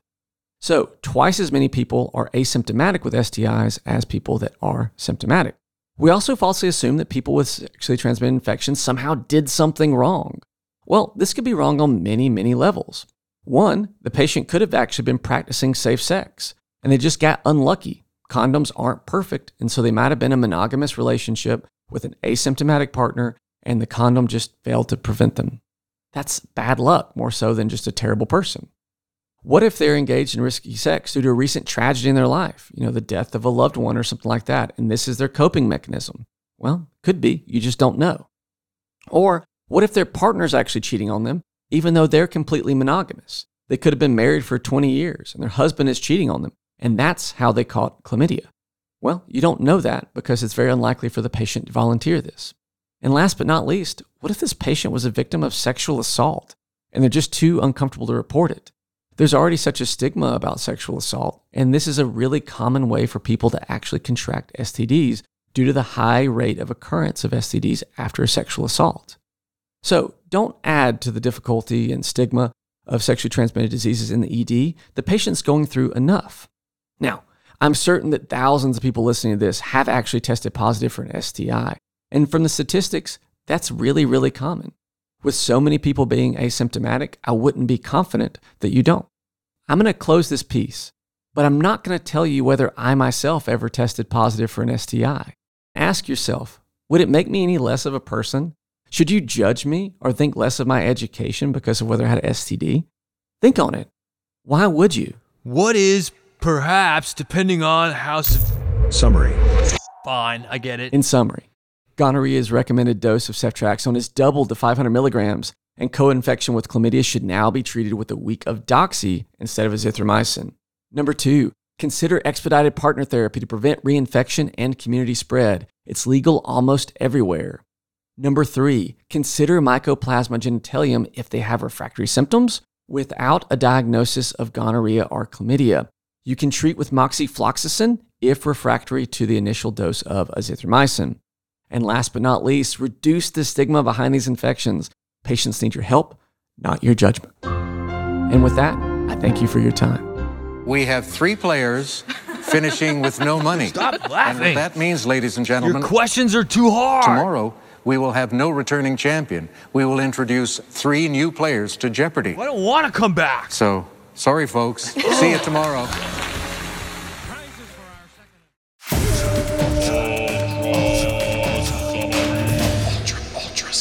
Look, it's time for the ultra summary. And let's do the first paper. Abstract 1. First paper is the effect of fluid bolus administration on cardiovascular collapse during critically ill patients undergoing tracheal intubation, a randomized clinical trial in JAMA. And here is the basic idea. You know it. You probably do it.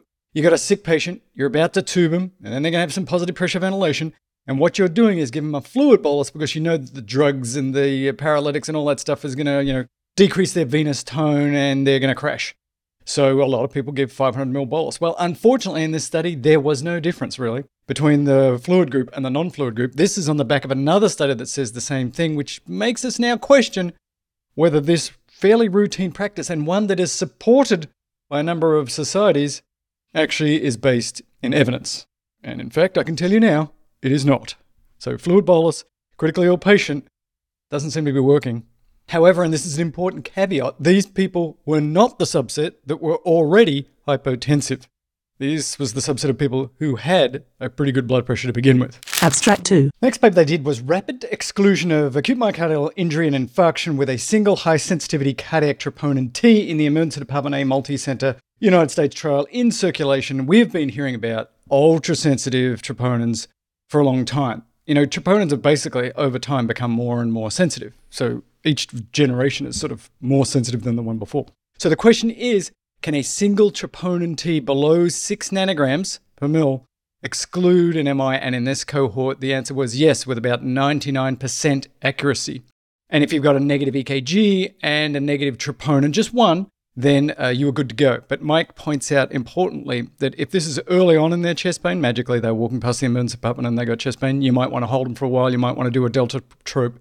And unfortunately, the majority of people will be in sort of an intermediate group where you're going to have to do a second one anyway. But there'll be a significant subset that have come in hours after their pain, and the trope will be less than this magic 6 nanograms per mil. And you're going to be able to say very confidently, chance that you're having an MI, very small. Abstract 3. So, crashing patient, what should you use as your induction agent? Ketamine or etomidate? Ketamine. That is correct. So here's a study which keeps the controversy alive. Etomidate versus ketamine for emergency endotracheal intubation, a randomized clinical trial. It was in intensive care medicine. And basically it's all over the place. Some factors favoring etomidate, some factors favoring ketamine, sometimes favoring ketamine, other times 28 days versus 7 days. One drug looks a little bit better than the other drug. What I really think this says is that there's not a huge difference between the two. We have sort of come to believe that etomidate is the devil and ketamine is an angel.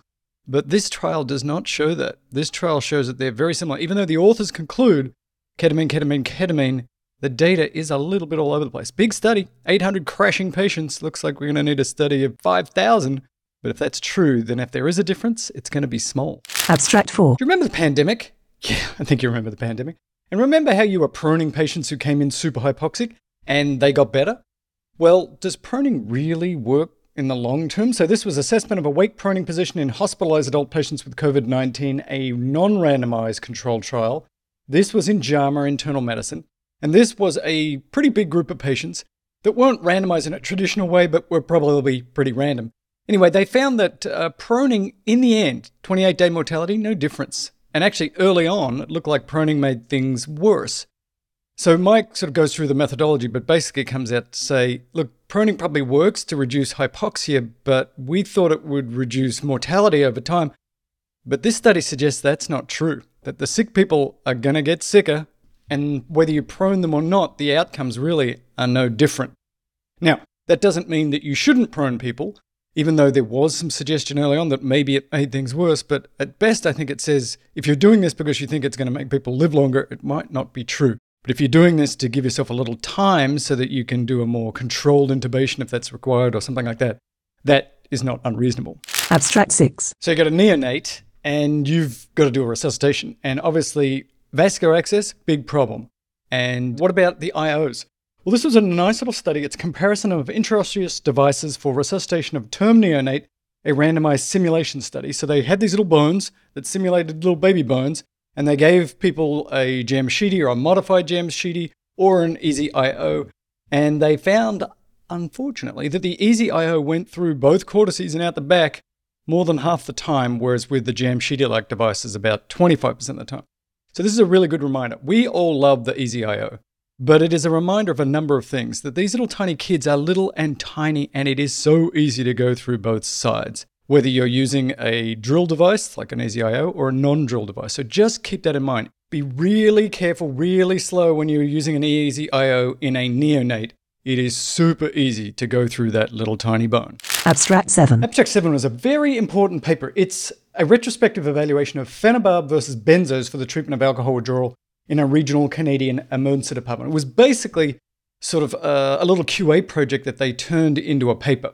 But it's important because there's a lot of controversy about whether you should be treating alcohol withdrawal with benzos or phenobarb. Now, when I was at UCLA, we used benzos all the time. When I was in Australia, it was all benzos. When I got to USC, they used a lot of phenobarb. And I talked to a lot of toxicologists and experts, and they're like, well, there's no evidence for that.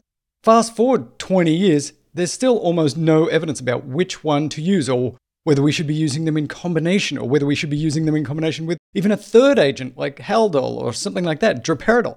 But anyway, this little study said, if you can believe it, that the phenobarb patients would taste great, less filling. They are less likely to be admitted, and it was just better, right, than the benzos. We don't really know that, but it does suggest, another small study that does suggest, that this is a reasonable option. And as Mike has said, there's enough evidence now that we should actually do a big trial to find out which one we should be using, what doses and all that stuff. I can tell you my experience. When I got to USC and I started using phenobarb, yeah, pretty good. And generally what most of us would do would start with benzos for the more minor withdrawal, but that person you know is going to have the big time withdrawal. And let me tell you, there's some patients at USC that have big time withdrawal.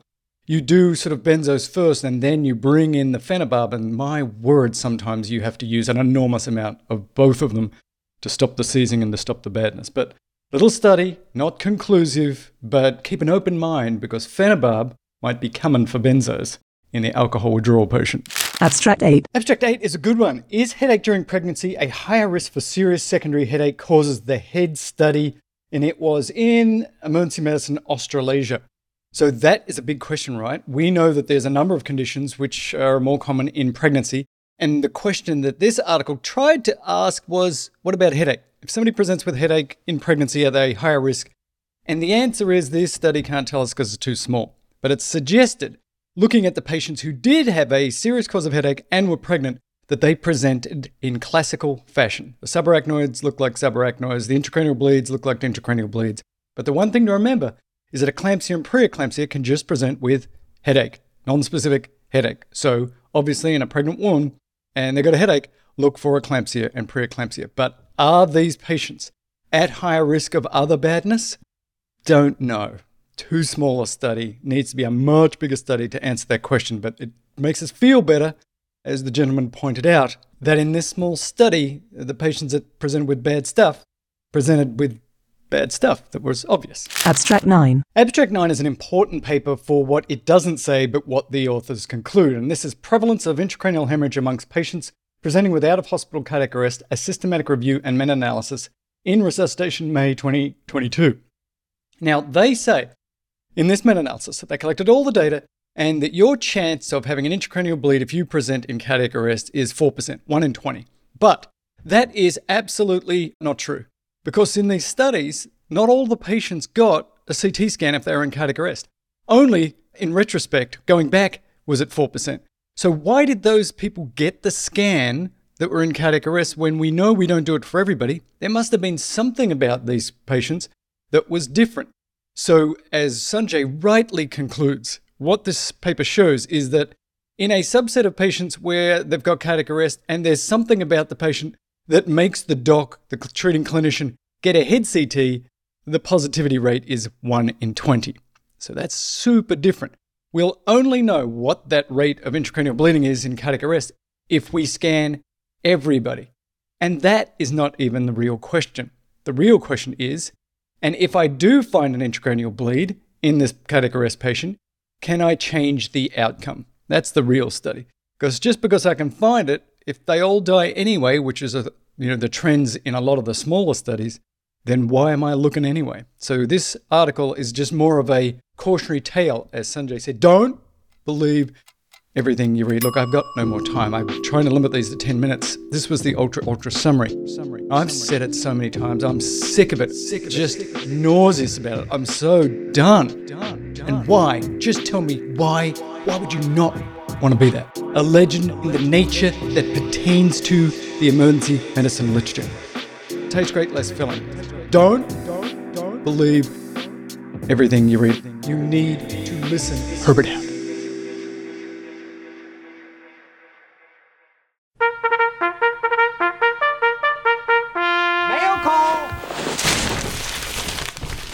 right, Jess, we're on the other side of the programming. Time to jump into the mailbag, and we are visiting Cross Timbers, Missouri to see the home office. You ready?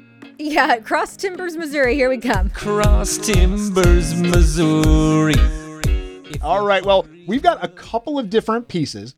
And the first one, Jess, was a question we got from a listener about AMA and elopement and legal protection. Letter 1. Thanks to Ruben, who sent in this question. He says, I was recently having a discussion about medical legal issues of AMA versus elopement, and which provides you with more protection from litigation. He asks, for your typical patient, and this is not an intoxicated patient or therefore psych or geriatric issues, which of these represents a greater risk? For example, a patient who elopes having, for example, vague abdominal pain, and I am unable to contact them until after they leave, and I followed some type of hospital protocol even to try to find them in the lobby, or calling them 3 times, and it's documented in the chart. Especially with longer wait times and nurse shortages, this topic has been coming up more and more in our department and from my friends around the country. Thanks, and I look forward to hearing back from you.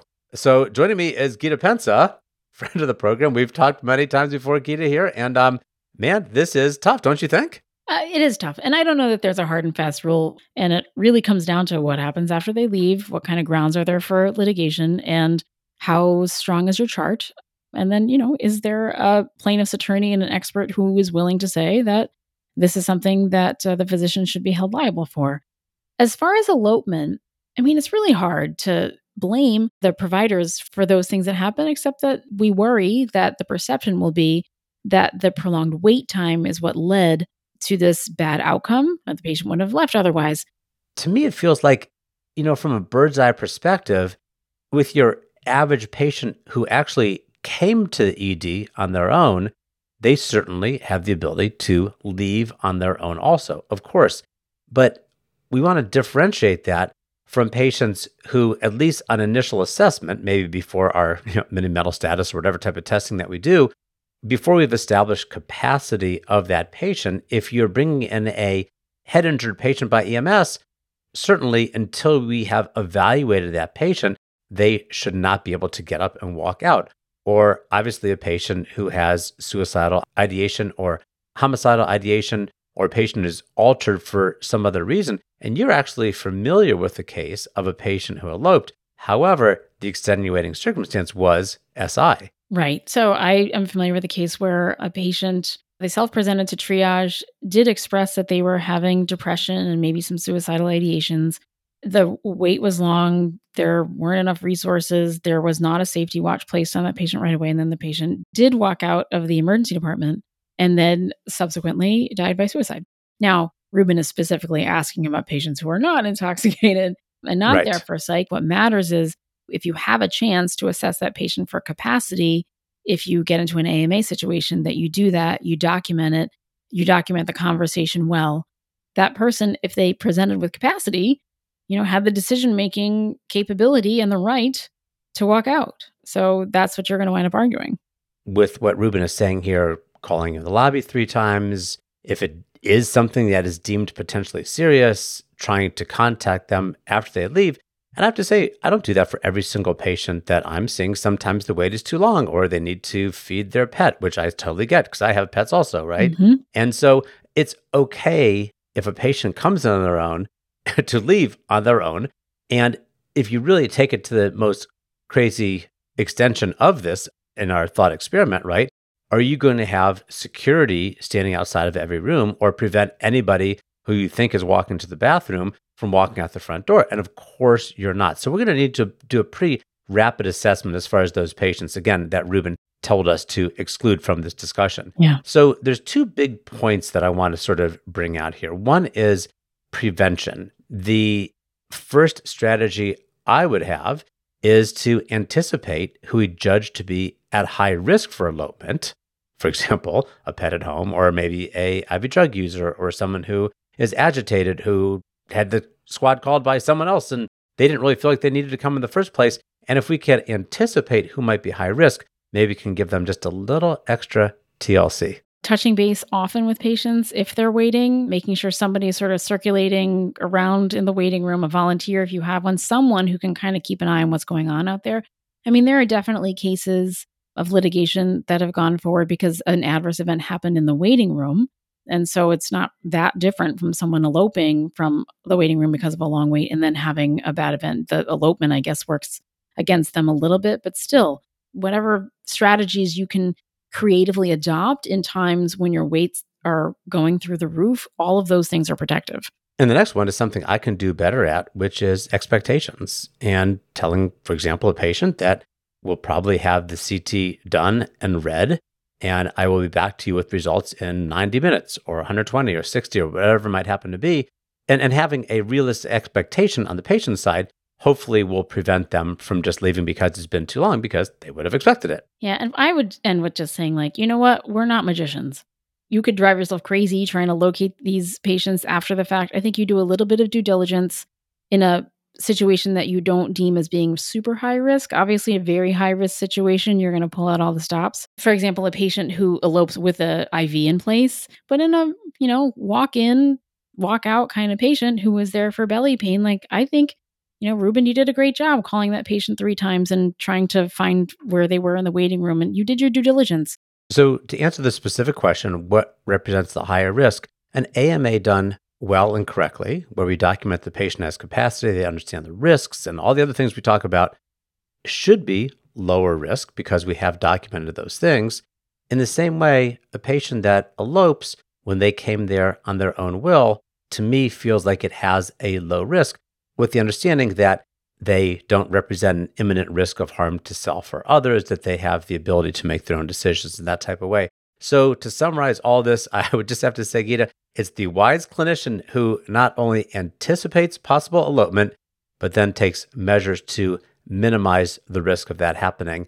And hopefully, if it does end up with a bad outcome, we'll have documented in such a way that will show that we cared about that patient and about what happened to that patient. So thanks so much for helping me unpack this. This is still a tough case here. Yeah, it is. Without a doubt. But Ruben, thanks so much for the question. Thanks, Ruben. Letter 2. A subscriber recently wrote in with a really interesting radiology question. They were asking about the use of CT scan for diagnosing various gallbladder pathology. So we know that ultrasound is generally the preferred study for diagnosing cholelithiasis, cholecystitis, but in reality, we often get a CT first for some other reason. And so since this is a radiology question, I have invited Dr. Ali Raja to answer it for us. So Ali, thank you so much for taking on this mailbag question. We know the reality of the situation here is that sometimes we get that CT scan before we get the ultrasound or before we're even thinking about getting an ultrasound. Depending on the comorbidities of the patient, their age, where they feel the pain in their abdomen, we might start with a CT scan. And then lo and behold, we end up getting an interpretation about the gallbladder. So let's talk about how good a CT scan is for diagnosing various gallbladder pathologies. Absolutely. And you know what? I've been there, right? I think we've all been there. As you said, the patient comes in with pain, and sometimes you can isolate it to the right upper quadrant, but a lot of times you can't. And it's just this diffuse pain, and they're pretty darn tender, and you end up getting a CT scan. And maybe if you retrospectively knew exactly what they had, you might have started with an ultrasound, but you've got this CT and you pick up some gallbladder pathology. Yeah, so happy to talk about that. And I think the way to talk about it is probably to break it up into 3 different kinds of gallbladder disease, right? There's just having some gallstones in your gallbladder. There is that gallstone, one of those little gallstones moving within the bile ducts and becoming choledocholithiasis rather than just having cholelithiasis, which is just the gallstones. And then there's an infection of your gallbladder, right? There's cholecystitis, acute infection or inflammation of the gallbladder. Well, let's go in that order. That seems to make sense. So starting with just stones in the gallbladder, whether or not that's causing a symptomatic presentation today, let's start there. Yeah, perfect. So here's the thing about stones in the gallbladder. This is probably where CT scan is the worst. And let me explain. So gallbladder stones are usually made up of bile, and so they're sort of isoattenuating to the bile around them.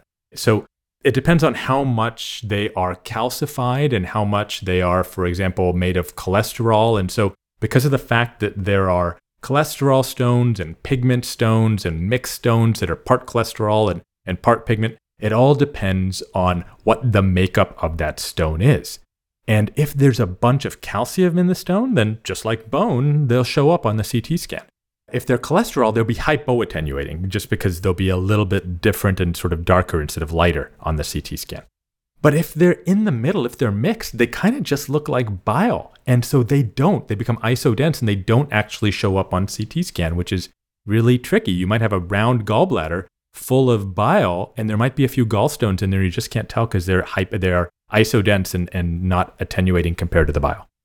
So it sounds like what you're saying is that depending on the type of stone, CT scan might see them and have no problem, or it might look totally negative, and yet that could be the cause of the patient's pain if they're having a symptomatic cholelithiasis. Absolutely. And in that case, you would need an ultrasound. You need to follow that study with an ultrasound. Yes, ultrasound, as we all know, is much better, right? You can do standard grayscale ultrasound, and you'll pick up these highly reflective echogenic foci within the gallbladder itself. We're used to seeing those. And if you see those outside in the biliary tract, you obviously know that they're going through there as well. And so if you're focused specifically on gallstones, you want to use your ultrasound. Great. Okay, so that is cholelithiasis. Right. Let's talk about choledocholithiasis. So those stones have migrated down into the common bile duct. So here, CT is actually a little bit better. Not because of the fact that it necessarily sees the stone better, but you actually pick up on the stuff around the stone. So you can actually potentially see stones as they move into the bile duct system. And you might actually see the inflammation in the stuff around them. So radiologists will pick up something called a target sign where you have the stone itself and the bile or the mucosa of the duct around it you can see as inflamed around it. You can actually pick up a couple of other unimportant radiology signs. And so CT is better for when the stone is in the duct than when the stone is just sitting in the gallbladder, but it's still not as good as ultrasound. Ultrasound is still the first investigation when you start thinking of patients that just have choledocholithiasis and don't have sort of generalized abdominal pain.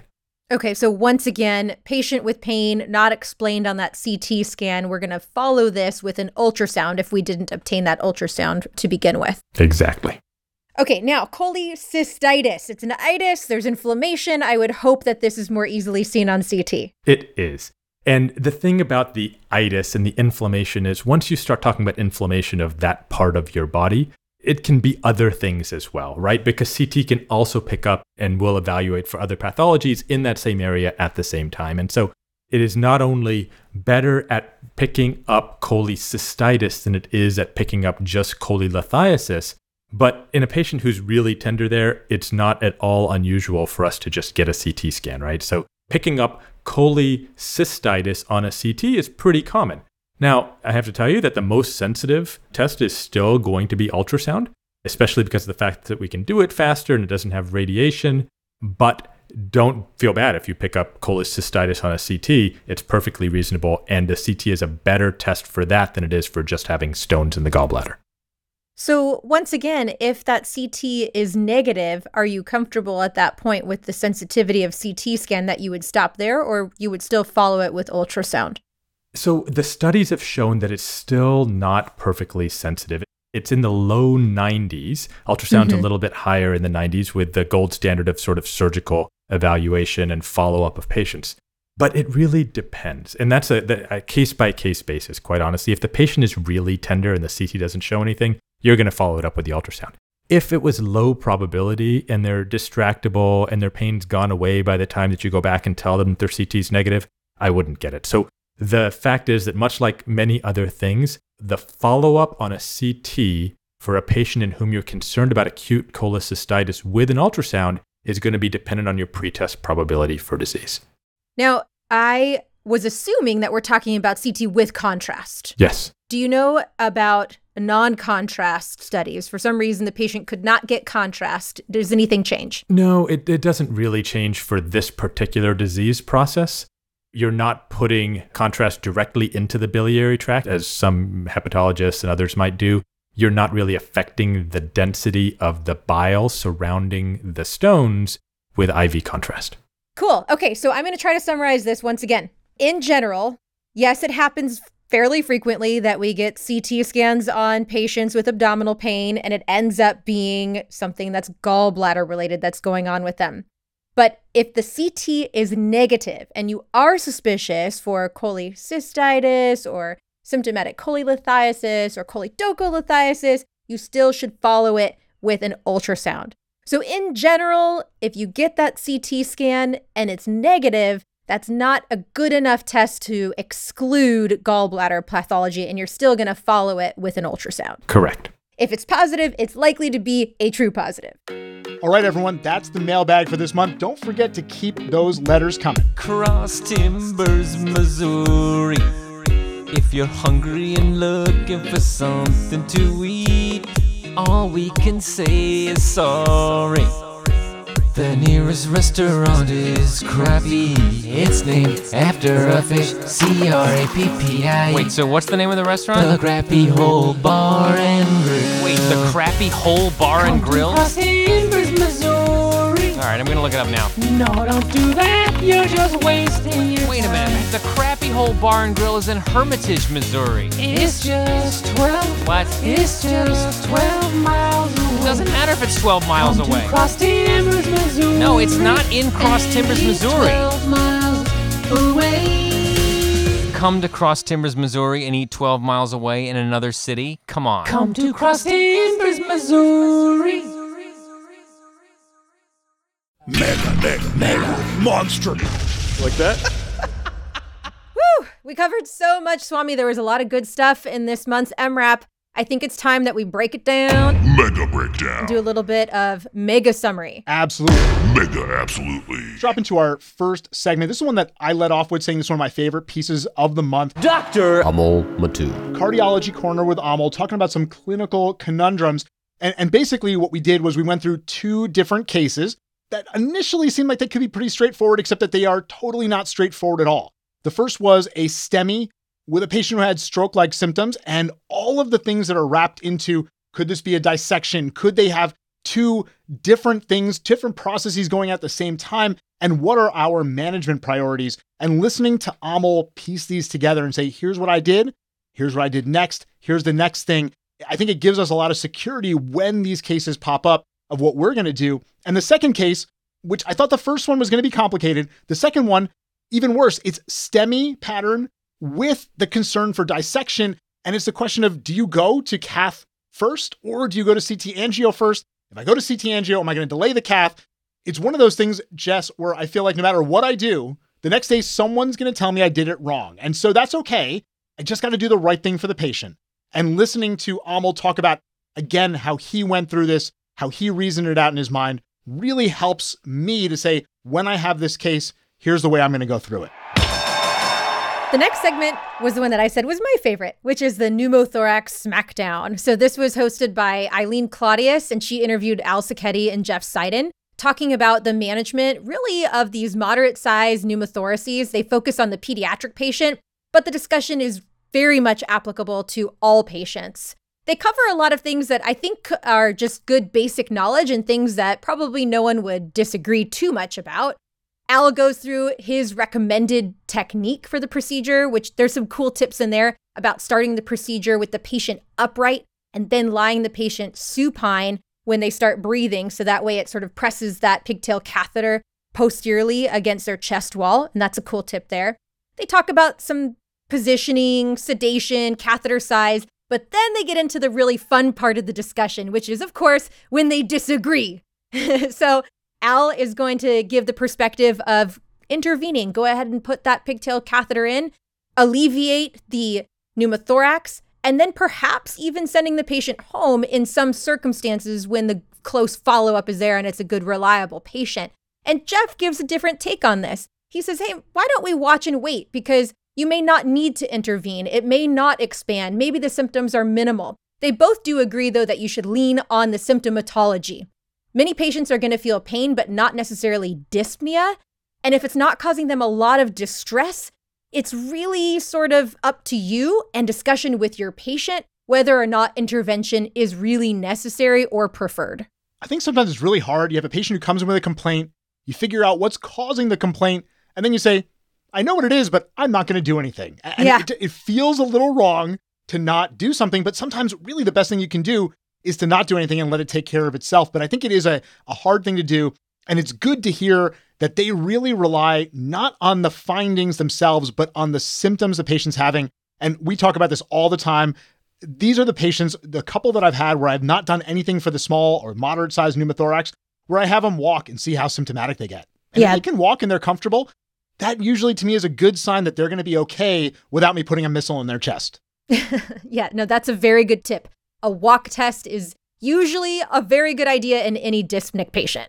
Absolutely. And in a couple of months in December, we're actually going to sit down with Weingart and have a segment dedicated to pigtail catheters, because a lot of questions that we've had from listeners on pigtail catheters and complications and how we should be placing these, because we didn't all train with pigtail catheters. So we're going to get a little bit more into that in a couple of months. Absolutely correct. And that brings us to our next segment, which was actually the neurocritical care intubation with Weingart. And this is interesting because I think that we often think about doing this neurocritical intubation in the patient who comes in with a head trauma. We think about it in the emergency, that patient who's just presenting to us, and Weingart says, well, that's not really the patient that I'm talking about with the neurocritical intubation. I'm really talking about the patient where they come in, you've actually already figured out what's wrong with them. They have some intracranial pathology, and now they're decompensating.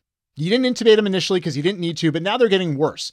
And that getting worse is usually because they've got increased ICP. And so now we have to think about, how do we safely intubate this patient so as not to spike that ICP, so as not to drop that blood pressure so they're malperfusing their brain. And so we go through a lot of different pieces to doing that properly, starting with some non-pharmacologic considerations like reducing intubation time to reduce the stimulation of that posterior pharynx, which, Jess, it is important for us to say it, but at the same time, there's not a lot of intubations where I say, I'm going to go ahead and take 15 to 20 minutes on this intubation. But it's a good reminder to drop the tube in as quickly as you can once you get into that process. And then we talk about blood pressure control. Weingart is always going to want clofidipine if available, nicardipine as his backup, which is available in most places. And then we go from there into pre-medication. Much of the pre-medication has fallen by the wayside, but Scott still says that there is a big place for fentanyl, because if you give fentanyl early enough, it can really blunt some of the catecholamine response to laryngoscopy, but you got to give a big dose and you got to give it time to work. So this isn't bolus the fentanyl and then insert the laryngoscope. It is bolus the fentanyl, give them 5 or 10 minutes, and then you're inserting that laryngoscope, which is why, again, this is not for the acutely decompensating, that airway is going to disappear in the next 30 seconds. This is really for a more planned intubation. And then from there, we talk about osmotic agents. Which osmotic agents you have is really going to dictate what you're going to give, but hypertonic is usually the best way to go. And then some of the medication nuances. What paralytic should we use? What induction agent? And I'm going to go ahead and spoil it for some people here, Jess. Etomidate is the induction agent to use in Scott's mind. But if you don't have that, ketofol is a decent backup. Propofol alone is a decent backup. And thiopental, which, Jess, you're the same generation as me. I've never used thiopental to intubate someone, but in many of the places outside of the US, thiopental is still available and is widely used for induction for anesthesia and for intubation. So this is a nice segment, goes through a lot of different concepts and topics within this neurocritical intubation. It really forces you to think about the difference between good and great can be these tiny nuances, right? To really sink your teeth into like, okay, I'm intubating this patient. I can intubate a patient. I can RSI someone and drop a tube in pretty quickly. But if I do these specific interventions, then the patient's likely to have a better outcome or avoid that bad outcome. And, you know, the same thing came up in the June MRAP where Scott and you talked about the ketamine alone intubation and awake intubation. There's subtle things that you can do that have a big impact, where that difference from good to great is actually minuscule, but has a massive impact. These are the things that make your intubation elegant, right? There was no changes in the patient's hemodynamics during intubation. It's lovely when that happens. It doesn't always happen, but these are things that we can do to kind of make things a little smoother when we do these procedures. Rural Medicine Talks. The next segment is Rural Medicine with Vanessa Cardi and Mel Herbert. And Rural Medicine is always one of the favorite segments. No matter who you talk to, Vanessa has these really great stories that not only do they tell an interesting story, but they really make you think. And this month, Vanessa presents a story of a 9-year-old girl who came in with 3 days of intermittent fever. She's otherwise healthy. She really looks very well. Maybe she's a little bit tired, but kind of looks like the million other kids that you saw who had a virus and a little bit of a fever. So she gets, kind of an exam and then discharged home, has a bounce back the next day, really kind of looking the same, but it's a bounce back. So we do a little bit more for a bounce back. A little bit of tests were done and repeat exam. And then she discharges the patient again. Then there's another bounce back on day 3. And now it starts to raise more questions. What are we missing? What workup is actually going to be helpful when the clinical status really hasn't changed? They're just here because of recurrent fevers that are episodic. And Vanessa also brings up this great point. When you are the clinician seeing the bounce back patient, the first time you're like, oh, this is great. I have continuity. I understood what they looked like the day before. When they come back again, do you still want to be that clinician? Because then you really get into your head and start thinking, I'm missing something. I shouldn't be the one seeing this patient, or should I be because I have the continuity?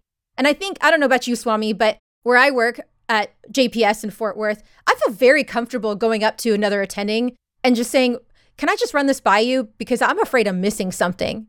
Absolutely. Sometimes like, can you just see this patient and make sure that there isn't something glaringly obvious that I am skating over?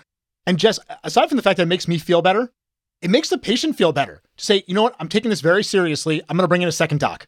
Yeah, because you know that's going through their mind, right? That's part of what's getting in your own head, is that the patient might be looking at you and their family saying, I don't know if we should trust this doctor. They keep missing something. So then you get a third bounce back in this case. So it's now day 5 for the patient.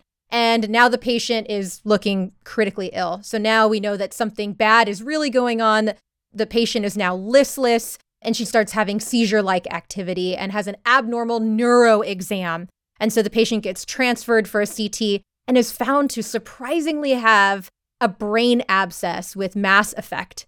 And so she's treated for that and has a good outcome. But Vanessa brings up some really excellent points about what do you do when the patient keeps returning to the emergency department? How do you escalate the workup without doing too much too soon?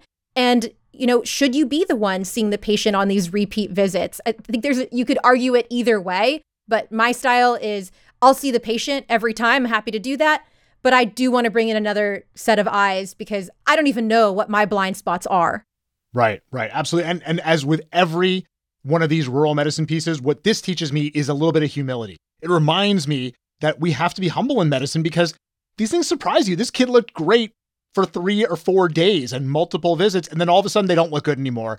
And it's hard for us to really toe that line of overworking up the patient when we know that 99 out of 100 times, this kid's going to have a viral syndrome. They're going to be better in a couple of days. But that 1%, they're not. And it doesn't mean that we're going to do a head CT on every kid who comes in with a fever. But we have to be really careful with how we make sure that the patient knows what to look out for, what to come back for, get that reevaluation. And like you said, have the humility to not just reevaluate the patient fully yourself, maybe to ask for a little bit of help. Yeah, especially if you have to transfer that patient to get that head CT. It really sort of raises the stakes. Absolutely. Nephrostomy tubes. All right, that brings us to our next piece on nephrostomy tubes. And Jess, do you know a lot about nephrostomy tubes? Because nope. I see lots of patients with nephrostomy tubes, but it doesn't mean I know a lot about nephrostomy tubes. Yeah, no, I definitely could use some education in this area. It hurts. I'm going to get some imaging and try to figure out, is something leaking? Is something kinked, broken? I don't know, just get some imaging. Nope, you've got the same extensive knowledge that I have, which is why we brought in Brit Long to discuss everything about nephrostomy tubes, starting with some of the minor, very common complications like a little bit of redness at the site, a little leakage of urine, decreased urine output, maybe some scabbing around the site. These are common things that patients will complain about. Most of these can be handled by the emergency physician and are not a big deal. But then from there, we move into the major complications, including things like obstruction or catheter dislodgement and kinking, infection, which is one of really the more common complications and one that we really do worry about. And what Brit really gives us is, in those major complications, what we can start with, and then who we need to get to help. Because a lot of these patients are going to need help from a specialist, but we can at least start down the pathway to figure out what's going on, which specialist do we need. Of course, getting in touch with whoever put the nephrostomy tube in the first place is really helpful, but it's nice to get this little bit of background and have a little bit more information when we talk to that specialist and say, I've already done these things, and here's where I am, and now I need a little bit more help. That's what we always want to do, right? We don't want to call them oh, I got a patient with a nephrostomy tube. What do I do? We really want it to be, I got a nephrostomy tube. Here's what the patient complained of. Here's what I've done. Here's what I've ruled out. And here's the more help that I need from you, why I'm bothering you now. The next segment was on resuscitation of a DNR patient, and I got to interview one of my favorite people, Kenny Banh from UCSF Fresno, who has this really incredible story of a case from a few years back in which a patient coded in the emergency department, and the patient had already been admitted but was boarding, so they didn't really know a lot about the patient. They just started, doing their resuscitation and got the patient back, only to find out a few minutes later that the patient was actually DNR. And so now what do you do in this difficult situation? Well, if you're Kenny Banh, you take out a microphone and you interview the patient about that experience and get his input, which is amazing that he thought to do it and so wonderful that the patient was willing to share his experience. So it's really just sort of a story and an opportunity to reflect on what do you do in this situation. Ideally, we would never be in this situation. Ideally, we would know a patient's code status and we would want to be able to honor that. But sometimes these things happen. And what do you do if you find yourself in that moment? We successfully resuscitated him and he never wanted that in the first place. Well, as soon as you understand what the patient's wishes are or were, you should try your best to align with them, even if that meant that he got some CPR or he got defibrillated. As soon as you know and understand, you want to act accordingly to align with the patient's end-of-life wishes. It's really hard because we often have these patients who are boarding, sometimes for multiple shifts, multiple handovers. And I think it's really important for us to make sure that our colleagues know this is a patient who has very explicit wishes that if they code, they don't want to be resuscitated. I know we do that. I know we do it, but I also know how many times this goes wrong. I know how many times this happens where somebody who clearly said they did not want to be resuscitated gets resuscitated. And the reason I know it happens often is because I've done it. I've done it before where I didn't know what the patient's wishes were. And so I really now make a big point of making sure that I hand that off to the next person as best I can. If I need to, put a big sign on the door so everyone knows, especially if you're thinking that that patient may not actually make it through this hospitalization. I think it's even more important to make sure that their wishes are clear. But sometimes you make a mistake. And I think we have to own up to those mistakes. We have to talk to the patient if they've regained consciousness and let them know, hey, we made a mistake. This is what happened. What's next? And they can help you to make those decisions too. And maybe there's some solutions here. Like maybe this should be something that shows up on our track boards, or maybe the patient should be wearing some sort of medic alert bracelet. So there are things that we can do to try to all be on the same page about a patient's end of life wishes. But sometimes even when we didn't mean to, we do things to patients that they didn't want. And then, like you said, we have to own that and we have to be honest and then we have to realign with what their wishes are. All right, Jess, our final segment was Dan McCollum talking about STIs, a little update. We have had a couple of segments on STIs because, let's be honest, they never go away. They only get worse. They get more resistant. They get more complicated. And so Dan goes into a lot of the updates that have come out of the CDC and things we have to think about. And just some of these things, I would like to say that I knew all of this information, but it's a good reminder. He starts with talking about how the number one STI in the US is HPV. HPV is vaccine preventable, so this is something that we could potentially eliminate if we were all getting vaccinated. So something to think about. As far as non-viral STIs, the most common is Trichomonas vaginalis. I don't think I would have gone there. I think I probably would have guessed chlamydia, but it's Trichomonas. And the old school approach is to make a wet prep, find that microscope, and look at it. Jess, I haven't done that since I was an intern, and I don't want to go back to it because that microscope is disgusting. I don't want to be anywhere near that thing. And fortunately, we have nucleic acid amplification tests. They are wonderful. They're extremely sensitive. They're very good at picking up what they're supposed to pick up. So that's what we're going to do to find most of these different STIs. So get that nucleic acid amplification test and make sure to treat the patient. Make sure also to think about, do I need to treat the partner? Because if we don't, we're just going to keep this cycle going. And then from there, he goes into a little bit more of the run-of-the-mill STIs, the ones that we commonly think about, the most common being chlamydia, mycoplasma genitalium, not maybe one of the most common ones, but it is becoming more common. Gives a little bit of update on gonorrhea. Gonorrhea is the bug that likes to build resistance. When I started way back in the day, it was 125 milligrams of ceftriaxone IM. Now we're up to 500 milligrams. Soon it is going to be mainlining ceftriaxone 2 grams, Q2 hours. for the next week in order to fight off gonorrhea. Gonorrhea continues to become resistant. We continue to have to ratchet up the doses. And it's a good reminder just to make sure that we are giving the correct dose. We fall into the same problem with chlamydia too. That azithromycin, that single dose, not as effective as we would like it to be. And so the recommendation is to give doxy. But Jess, I'm sure your patients are like mine. A lot of those doxy scripts go unfilled. So sometimes we do the best we can, which is the azithromycin, knowing that it may not actually fix the problem, but also knowing that they're not going to get that doxycycline filled. So again, a good reminder of a lot of these different common pathogens that we have to know about, some of the uncommon ones that we're seeing more and more of, how to recognize them and how to treat them properly. May I have the soapbox for one moment? Just one Please, moment. Okay, absolutely. I have two things that I want to say about STIs. I feel real strongly about them. The first one is don't forget to test men for trichomonas. We so often just send the urine off for gonorrhea and chlamydia and then call it a day. We should also be testing men for trichomonas because they can absolutely get it too and keep passing it back and forth between their partners. So if you don't have the ability to run that test, talk to your lab, and it can be either done off the urine or a urethral swab, which the patient can do on himself. Test the men, please test them for trichomonas. My second soapbox item, I strongly encourage you, if you are doing a workup for STIs, also please send serum tests for HIV and syphilis. I don't know why so many people just send the gonorrhea and chlamydia and then they think they're done. No, if you think they're at risk for gonorrhea and chlamydia, they are also at risk for syphilis and HIV, which are very intervenable. There are great, syphilis, curable, penicillin, that's all you need. And then HIV, we have great medications detected early. So please, soapbox over, test for HIV and syphilis. That's a great soapbox, Jess. I'm glad that you hit on all those points because they're really important. And, for a long time, I thought, we're not testing for syphilis because I'm giving ceftriaxone and that's got to be treating the syphilis. But we talked to Brian Hayes about this way back when, and ceftriaxone does not treat syphilis. The reason that we don't usually give the penicillin as part of the cocktail is because syphilis is fairly uncommon, but comes with a big but. You have to know your population. And in certain populations, syphilis is more prevalent, and we should be more aggressive about treating it or more aggressive about testing and treatment. Although Dan does also bring up that part of the reason why we're seeing so much resistance is because we've always embraced the treat everybody. If you think there's an STI, don't rely on the test and don't rely on getting the patient back.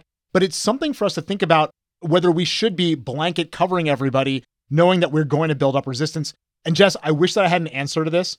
I wish Dan had an answer to this. I don't think we do, but I think it's something to consider. If you have a reliable patient, maybe it is better to test and wait. But most of the patients that we're seeing in our emergency departments, we don't think we're going to get them back. And so we're pretty aggressive about treatment. And Dan also talks about partner treatment, the fact that you don't have to see the partner in order to treat them in almost every state, except for South Carolina. All of our listeners in South Carolina, we're sorry, we can't help you. But you could tell them to send their partner in to get evaluated. Tell them to send their partner in. Absolutely. Absolutely. And honestly, that's the best thing no matter what. But we always hedge our bets and say, in case your partner doesn't come in, here's the prescriptions they can get taken care of too. But your soapbox is great. Dan had his soapbox at the end too. I think they are really important things for us to consider when we're treating this if we really want to take care of it the right way. And with that, have we reached the end of October's MRAP? Is anyone still listening? We have reached the end. Did people make it this all far? Still listening. Nobody has turned us off yet, Jess. Nobody has turned us off. And we know that because right now, if you drop a bunch of F-bombs, everybody will tell us. That's about... Everyone's still listening. I was going to do that. That's how I was going to end the show. Mega fun.